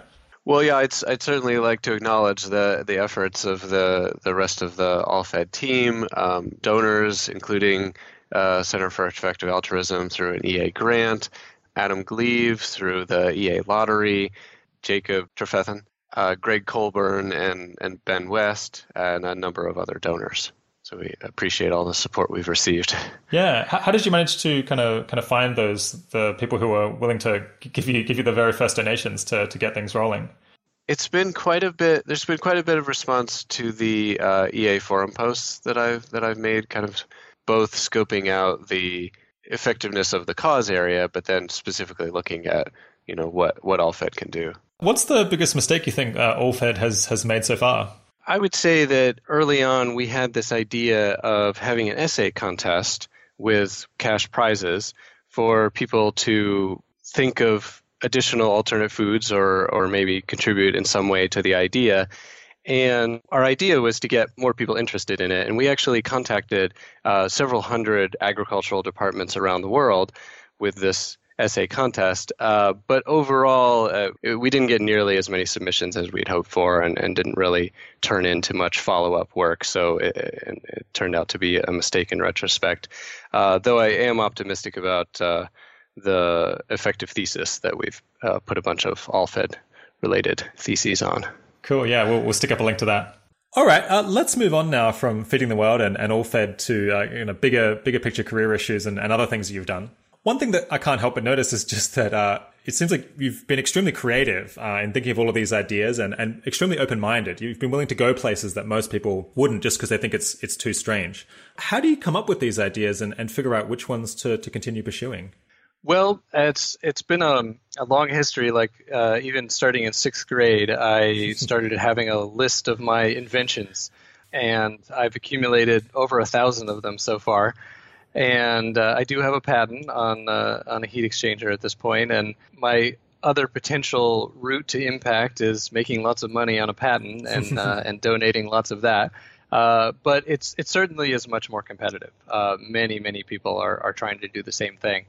But I think that the skills of being creative and just not accepting the status quo, not saying, oh, if it ain't broke, don't fix it. Say, like, how can we do this better? I mean, okay, yes, we could solve the problem if we spent trillions of dollars on stored food, but that's not going to happen. So we don't really have a solution. We need to be able to do better. And yeah, basically just not accepting that and continually thinking that there are solutions out there. We just need to find them. Yeah. Have you had to deal with a lot of people saying that, that's just really weird, or, perhaps not taking your work seriously because it's not in the mainstream? Well, certainly the first reaction is, you want to feed everyone when the sun's blocked? That's impossible. But then I say, well, I try to take them through the numbers. But yeah, I'm certainly open to any other feedback on why it might not work, and I might have more work to do. Do you think that the effective altruism community maybe doesn't have enough engineers? I don't know a whole lot of engineers, and it seems like you bring a particular worldview. Yeah, I think it was 7% in the latest EA survey that was engineers, which is not negligible. It's not so bad. I think that we do need a lot more problem solving. I mean, of course, we need to be aware of the problems, but that's not enough. We need to actually solve problems, and that's what engineers do. And I think that's illustrated by this paper written by a scientist saying, like, oh, well, humans are going to go extinct, and that's what's going to happen. And engineers say, no, we're gonna solve that problem. I guess it seems like just part of your method is to just do the maths and then just follow it to its conclusions and accept it, even if it's counterintuitive. Would you say that that's right? Yeah, that's right. That's kind of a common way of summing it up when people say it's impossible, and I say, well, look at the numbers and then see if you think it's impossible. Yeah.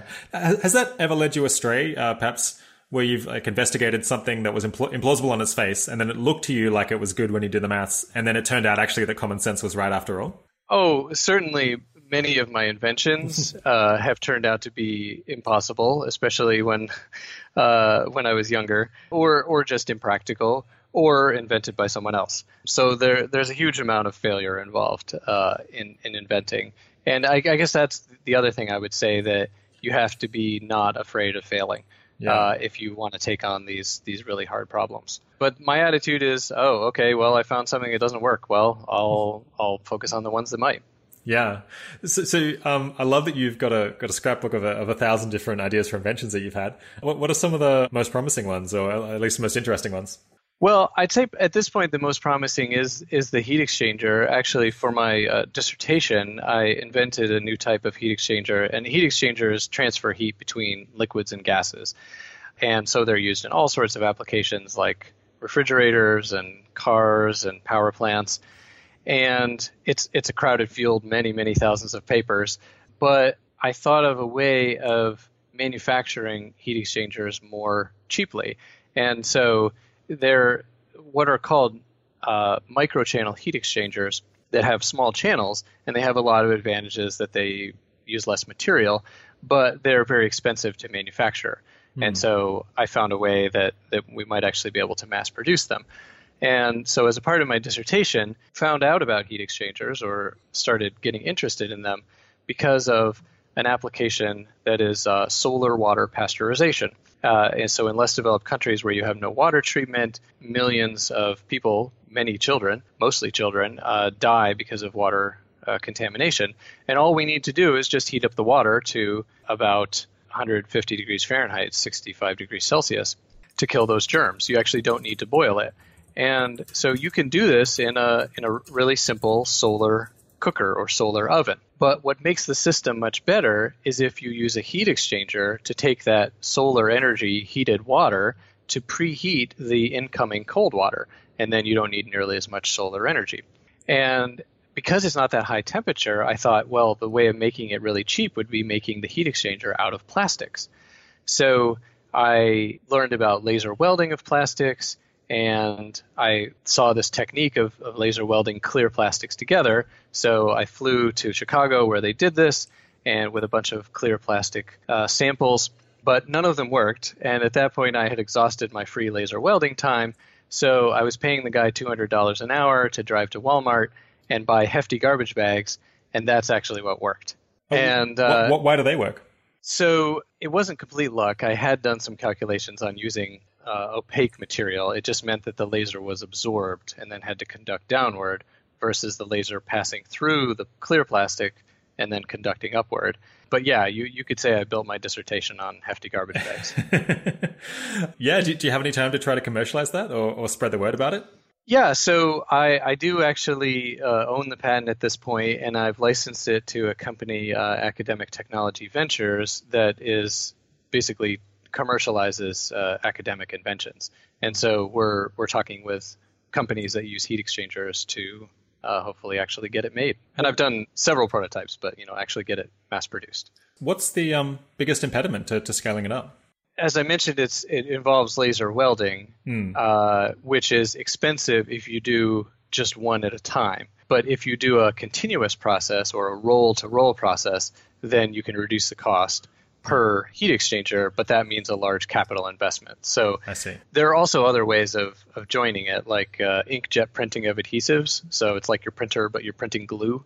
And that could join the pattern, join the layers together. And it could also be used for metals as well. I just haven't done that prototype. So yeah, basically we need to find that near-term application that would actually justify the capital investment to make it at low cost. Yeah, so I saw recently that you posted on the Effective Altruism Forum about how you'd gotten a paper published about how to potentially prevent or reduce the scale of supervolcanic eruptions, which sounds really amazing. I really would have thought that there's nothing much that we could do about supervolcano explosions, but once again, you look at that and just see an engineering problem. If I remember correctly, you came up with something like 50 possible interventions that might be able to stop supervolcanoes from blowing up? Yeah, either prevent it from exploding or somehow mitigate the impact of the explosion. So yeah, this is another example that there's just conventional wisdom that we can't do anything about it. There have been a couple papers that have considered the possibility, but I think there were 5 total interventions suggested. So it increased it by an order of magnitude. And it wasn't just me. I actually had a co-author who was a geologist. Unfortunately, he has died since. But yeah, I think the easiest one to explain and probably the most cost-effective is that the way a geyser works is you have this hot water under pressure in the earth. And once you get to a certain temperature, the water starts boiling. And then you get all these bubbles, and then all of a sudden there's less pressure pushing down on the water, which means it boils even more rapidly, so you get this chain reaction, and you get a geyser. Well, the supervolcano actually works similarly, though it's not water boiling. And so my idea was, well, we could at least delay the supervolcano by just putting more pressure on it. And the cheapest thing would just be piling some dirt on it. And in the paper, I only talked about technical feasibility. I didn't do economics, but I do have some non-public economic estimates that indicate it could be cost-effective, even just with the present generation considered. But it's a lot more expensive than alternate food, and it only addresses supervolcanoes, whereas alternate food address other risks. So it really can't compare in cost-effectiveness to alternate foods, and so that's why I've focused most of my efforts on those. But in the longer term, it's something that we might imagine doing once we've taken the lower-hanging fruit elsewhere. Right. So the idea is you just find a supervolcano that you worry might explode and then just pack tons of dirt on it and then hope that you put a lid on it. Yeah. Now, of course, there's the concern that might make the eventual eruption even stronger. Yeah. And so I have just estimated how much you might need to do to delay it 100 years, because I figure after 100 years, we will be hopefully much more technologically mature, and then we can figure something else out. Yeah. What were some of the other approaches? One of the original suggestions was, can't we just generate geothermal electricity from this hot volcano and also reduce the risk, which would be a win-win. One problem is that the actual magma chamber is fairly far down, so you have to drill a long ways if you're going to do it quickly. Normally, we wouldn't drill that far, and therefore it would take a long time for the heat to conduct. Whereas I was interested in what can we do to reduce the risk in 1 decade. But it is possible. If we have drilled that far, and we have drilled to very high temperatures, but it would still require more investigation to see how feasible that is. Some other ones were, it might actually be more economical just to vent the steam than actually generate geothermal electricity, which sounds like a waste, but if you look at Yellowstone in the US, it's pretty far away from population centers. So yeah, you can power the people nearby, but at some point it becomes more expensive than other ways of providing electricity. And so at that point, you might just want to vent the steam. Yeah, how hard is it to vent a supervolcano? Well, if you want to do it quickly, to actually get more safety quickly, then you got to drill down close to it. And the other problem is that you might actually incite the eruption, which obviously we want to avoid. So in the paper, I try to do some qualitative, like technical feasibility, but also how risky is it? And I think something like piling dirt on the surface is not very risky. I mean, it's kind of like it happens naturally with snow or even with glacial advances and retreats. And so that's actually one analogy we use, that it looks like glacial retreats, might actually reduce the probability of supervolcanoes or glacial advances. So it might provide evidence that this is already working.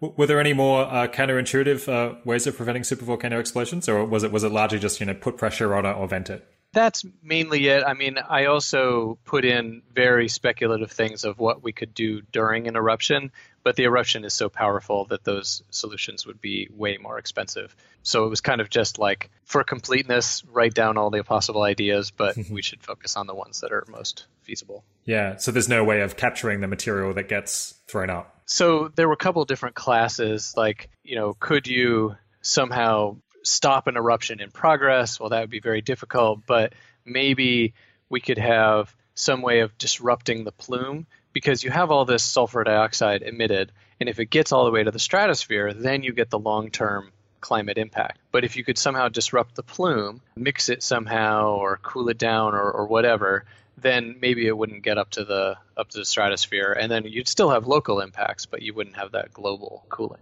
Yeah, another interesting story that you mentioned in the notes to prepare for this interview was that you'd been involved in a team that had done some energy efficiency analysis to help make policy, and found that spending $1 million on some things that they'd identified could save $1 billion worth of energy.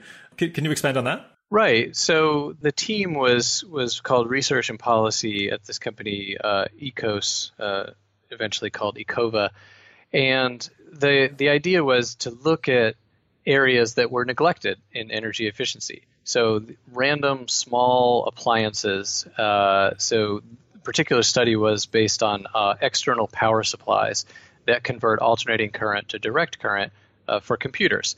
And most people have thought, oh, well, there's these tiny things, they don't use very much energy, and how the heck would we regulate them anyway? Well, what we figured out, and this was actually a little before my time, but then continued doing research on other projects when I was there, was for the case of external power supplies, we could do a regulation that applied to all the power supplies, regardless of what product they were powering.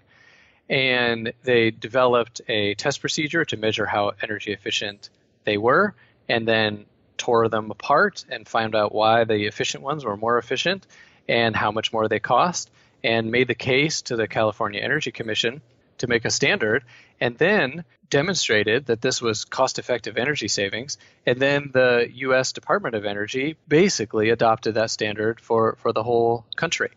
And so this was less than $1 million total to do this whole project over a period of quite a few years. And then, of course, it's tempting to say the team made these external power supplies more efficient and we're going to save energy for decades. But that's not realistic because it probably would have eventually happened. So really, the analysis only looked at a few year acceleration, and still it saved $1 billion worth of energy. That's incredible. What's the underlying lesson here? That I guess if you can get in early in something that's growing and work on standardization, then potentially you can have get extraordinary leverage. Yeah, and generally, use the A rule of neglectedness, that, maybe there are some things like foot massagers that are neglected because they don't use very much energy. but other things are neglected, and the energy use really does add up. So it's worth spending some effort on it. Yeah. Do you know why no one else was looking at this? For example, the people who make these appliances? Generally, the manufacturers have an incentive to make the lowest cost product. And because there wasn't any labeling, like consumers had no idea how efficient they were, there really wasn't a market incentive to make them more efficient. So there could be a lot of low-hanging fruit there. Right. Are there any other interesting stories or ideas that you've had throughout your career that you'd like to talk about? Well, I guess on that team, the other projects we've worked on involved TVs, computers, clothes dryers is another one that I spent a lot of my time on. Everyone just assumed that you can't do anything about clothes dryers, but actually Europe has shown that you can, instead of just having electric resistance dryers that are basically like a toaster, you can use a heat pump, which is running an air conditioner in reverse, basically, to provide the heat, and that's a lot more efficient. Unfortunately, it's more expensive and a slower drying. So actually what I focused more on was putting a heat exchanger on a dryer, because you have this warm air, and you might as well use that to preheat the incoming cold air. Is it just the case that if you're an engineer, you just notice ideas for inventions all around you all the time? Or is this kind of a more distinctive Dave Denkenberger thing? Well, I mean, I've taught a class that's engineering design, and we generally encourage students to say, well, what are you dissatisfied with? Where are the problems, and can you improve on it? I think I've been fortunate to really take that to the extreme and always be thinking about it and make sure I write down ideas right away. I mean, one of the things I always had I started using voice recognition software back in the year 2000, and one of the big reasons why I did it was because I bought a voice recorder. So when I was walking around campus and I had an idea, I could just dictate it and then keep walking. I wouldn't lose any time, and then I'd come back and transcribe it on the computer. So do you use speech recognition on your computer all the time now? Yeah, I do. And part of the reason was because I had some wrist issues, but even though I've actually finally addressed my wrist issues, it's still, if you're dictating more than a sentence, it's just faster. I mean, you can go over 100 words per minute easily, even including the time of correcting it. Now, before the year 2000, the main value of speech recognition was laughing at the words it came up with. But after that, and you could actually talk full speed, and it took into account contextual cues, it's gotten 99% accurate. Interesting. Yeah, I've found voice recognition on my phone really, really terrible. But do I just have a strange voice, or maybe it hasn't adapted to how I sound? Yeah, the big advantage of on the computer is that you actually tell it what accent you have, and you train it for about 10 minutes. So it's already customized. And then when it makes a mistake, you can correct it. You use some big vocabulary word that it's saying, no, an average person's not going to say this. Well, but when you train it, then it gets it right the next time. So it's much more powerful than on the phone. Right. Interesting. So do you want to mention what software you use in case someone wants to give that a go? Yeah, I use Dragon, Naturally Speaking. And do you have problems with punctuation and putting in unusual marks and so on? Does that slow you down? I do dictate punctuation, and I'm proud to say that in normal conversation, I have never said period at the end of a sentence. Well done. So, yeah, are there any advice you'd like to give to listeners about, how to come up with ideas, or just other advice on how to have more impact with their career that you've learned? Some people will say, think about an idea when you're going to sleep, and then maybe you'll come up with a solution. I haven't really found that so much, but, if it works for you, that's fine. General advice, well, I've been interested in effective volunteering. I think that you can have a big impact that way, that there are a lot of tasks that can be done by volunteers, and maybe alternate foods is easier than other things. That there are a lot of people with transferable skills. Like, you don't have to learn a ton about AI, for instance, to be able to contribute. And thinking about volunteering, I think that there's a lower barrier. Like, there are many more people that volunteer 10% of their time, of their free time, than people who give 10% of their money. And yet, if you do it well, you could have similar impact. And another thing I've thought about, which I would recommend 80,000 hours to pursue, is that there are some careers that there's a lot of downtime, that you can, be a security guard or something, but you could be doing effective volunteering and still fulfill the obligations of your career. So if you think about it, if you had a 40-hour per week job nominally, but were able to volunteer for something else 20 hours a week, that would be like 50% of your time. That could be a huge impact. Do you think that there are other ways to reduce existential risk that you can just do with engineering approaches? That's something I think we haven't recommended that many people go into engineering, because we mostly haven't thought that the long-term future is going to turn on engineering questions, but maybe we're wrong about that. I definitely am looking at that because I think it is neglected, and I would like to learn more about other existential risks and see where that might be a good strategy. But yeah, it would be great to have more people doing the same thing. So what was your path to working on this cause of food security? What kind of things did you work on before, and why did you eventually shift? Well, in high school, I learned about global poverty and how much could be done. Like $50 could provide a year's worth of elementary education in Haiti. And at that point, I knew that I didn't want to have a lot of luxuries, and I wanted to donate a lot of money, and also to do high impact research to have direct impact. And so I focused quite a bit on global poverty, actually overlapped with Peter Singer when I was at Princeton, gave a sermon at my Unitarian Universalist church on donating to global poverty, and then started working on animal welfare issues around 2007 or so. And by 2010, I was convinced by the importance of existential risk. But interestingly, it wasn't then because of the long-term future, because I had some economics training, and many economists discount the long-term future. But I found that it could be cost-effective even with the present generation, and it could be of overwhelming importance if you think about the number of computer consciousnesses that we could produce even very quickly, like in 100 years.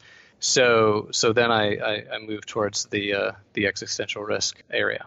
It's extremely admirable that you've done this analysis and thought that, figured out that all fed is very cost effective. And that caused you to just start giving 50% of your income to fund all fed yourself. How have you found that? How do people react to that? And have you found that that's been a burden, or do you find it really motivating to be funding your own project? When I was doing the cost-effective analysis, at first I thought, this is cost-effective, that's great. But then when I did the number of how many expected lives could be saved for every day accelerated that we actually get prepared, and it was 100 to 40,000 lives, I said, I have to actually donate now. This is the cause that I've been looking for. And so that has enabled me. I can do a lot of the research, but by funding AllFed, I'm able to pay people with other skills that can advance the overall effort much faster than if I were just trying to do it myself. Well, yeah, thanks so much for all of the work that you're doing to improve the world, and I really appreciate the creativity that you've brought to the table. Not so many people are willing to explore these unusual ways of improving the world. Well, thank you, and thank you for your work. I'm a fan of the podcast, so it's been great to be a guest. we both appreciate one another's work. It's unsurprising, perhaps. My guest today has been Dave Denkenberger. Thanks for coming on the podcast, Dave. Thanks, Rob. Dave just wanted me to point out two things that he got wrong in this episode. Apparently, the frequency of supervolcanoes is more like every 10 to 100,000 years, not every 100,000 to a million years, as he said in the episode. Also, on the fly, Dave incorrectly converted 40 gallons to 120 litres instead of the correct 150 litres. Also, interestingly, we looked at the most recent effective altruism survey, which indicated that about 6% of respondents actually had an engineering background. So it seems like engineers actually probably aren't all that underrepresented. If you'd like to hear about our other interesting, non-standard cause areas in effective altruism, you could check out these episodes on our regular 80,000 Hours podcast feed. It's one on pesticide suicide prevention with Dr. Leah Utyasheva in episode number 22. There's an episode on voting reform with Aaron Hamlin in episode 34. We've got one on journalism with Kelsey Piper in episode 53. Got one on starting new cities in the developing world to try to reduce poverty with Mark Lutter and Tamara Winter in episode 55. And one of the most counterintuitive problems around, which is the welfare of wild animals, in episode 46 with Persis Eskander. Thanks for listening, and I hope you'll join me for the next episode in this series.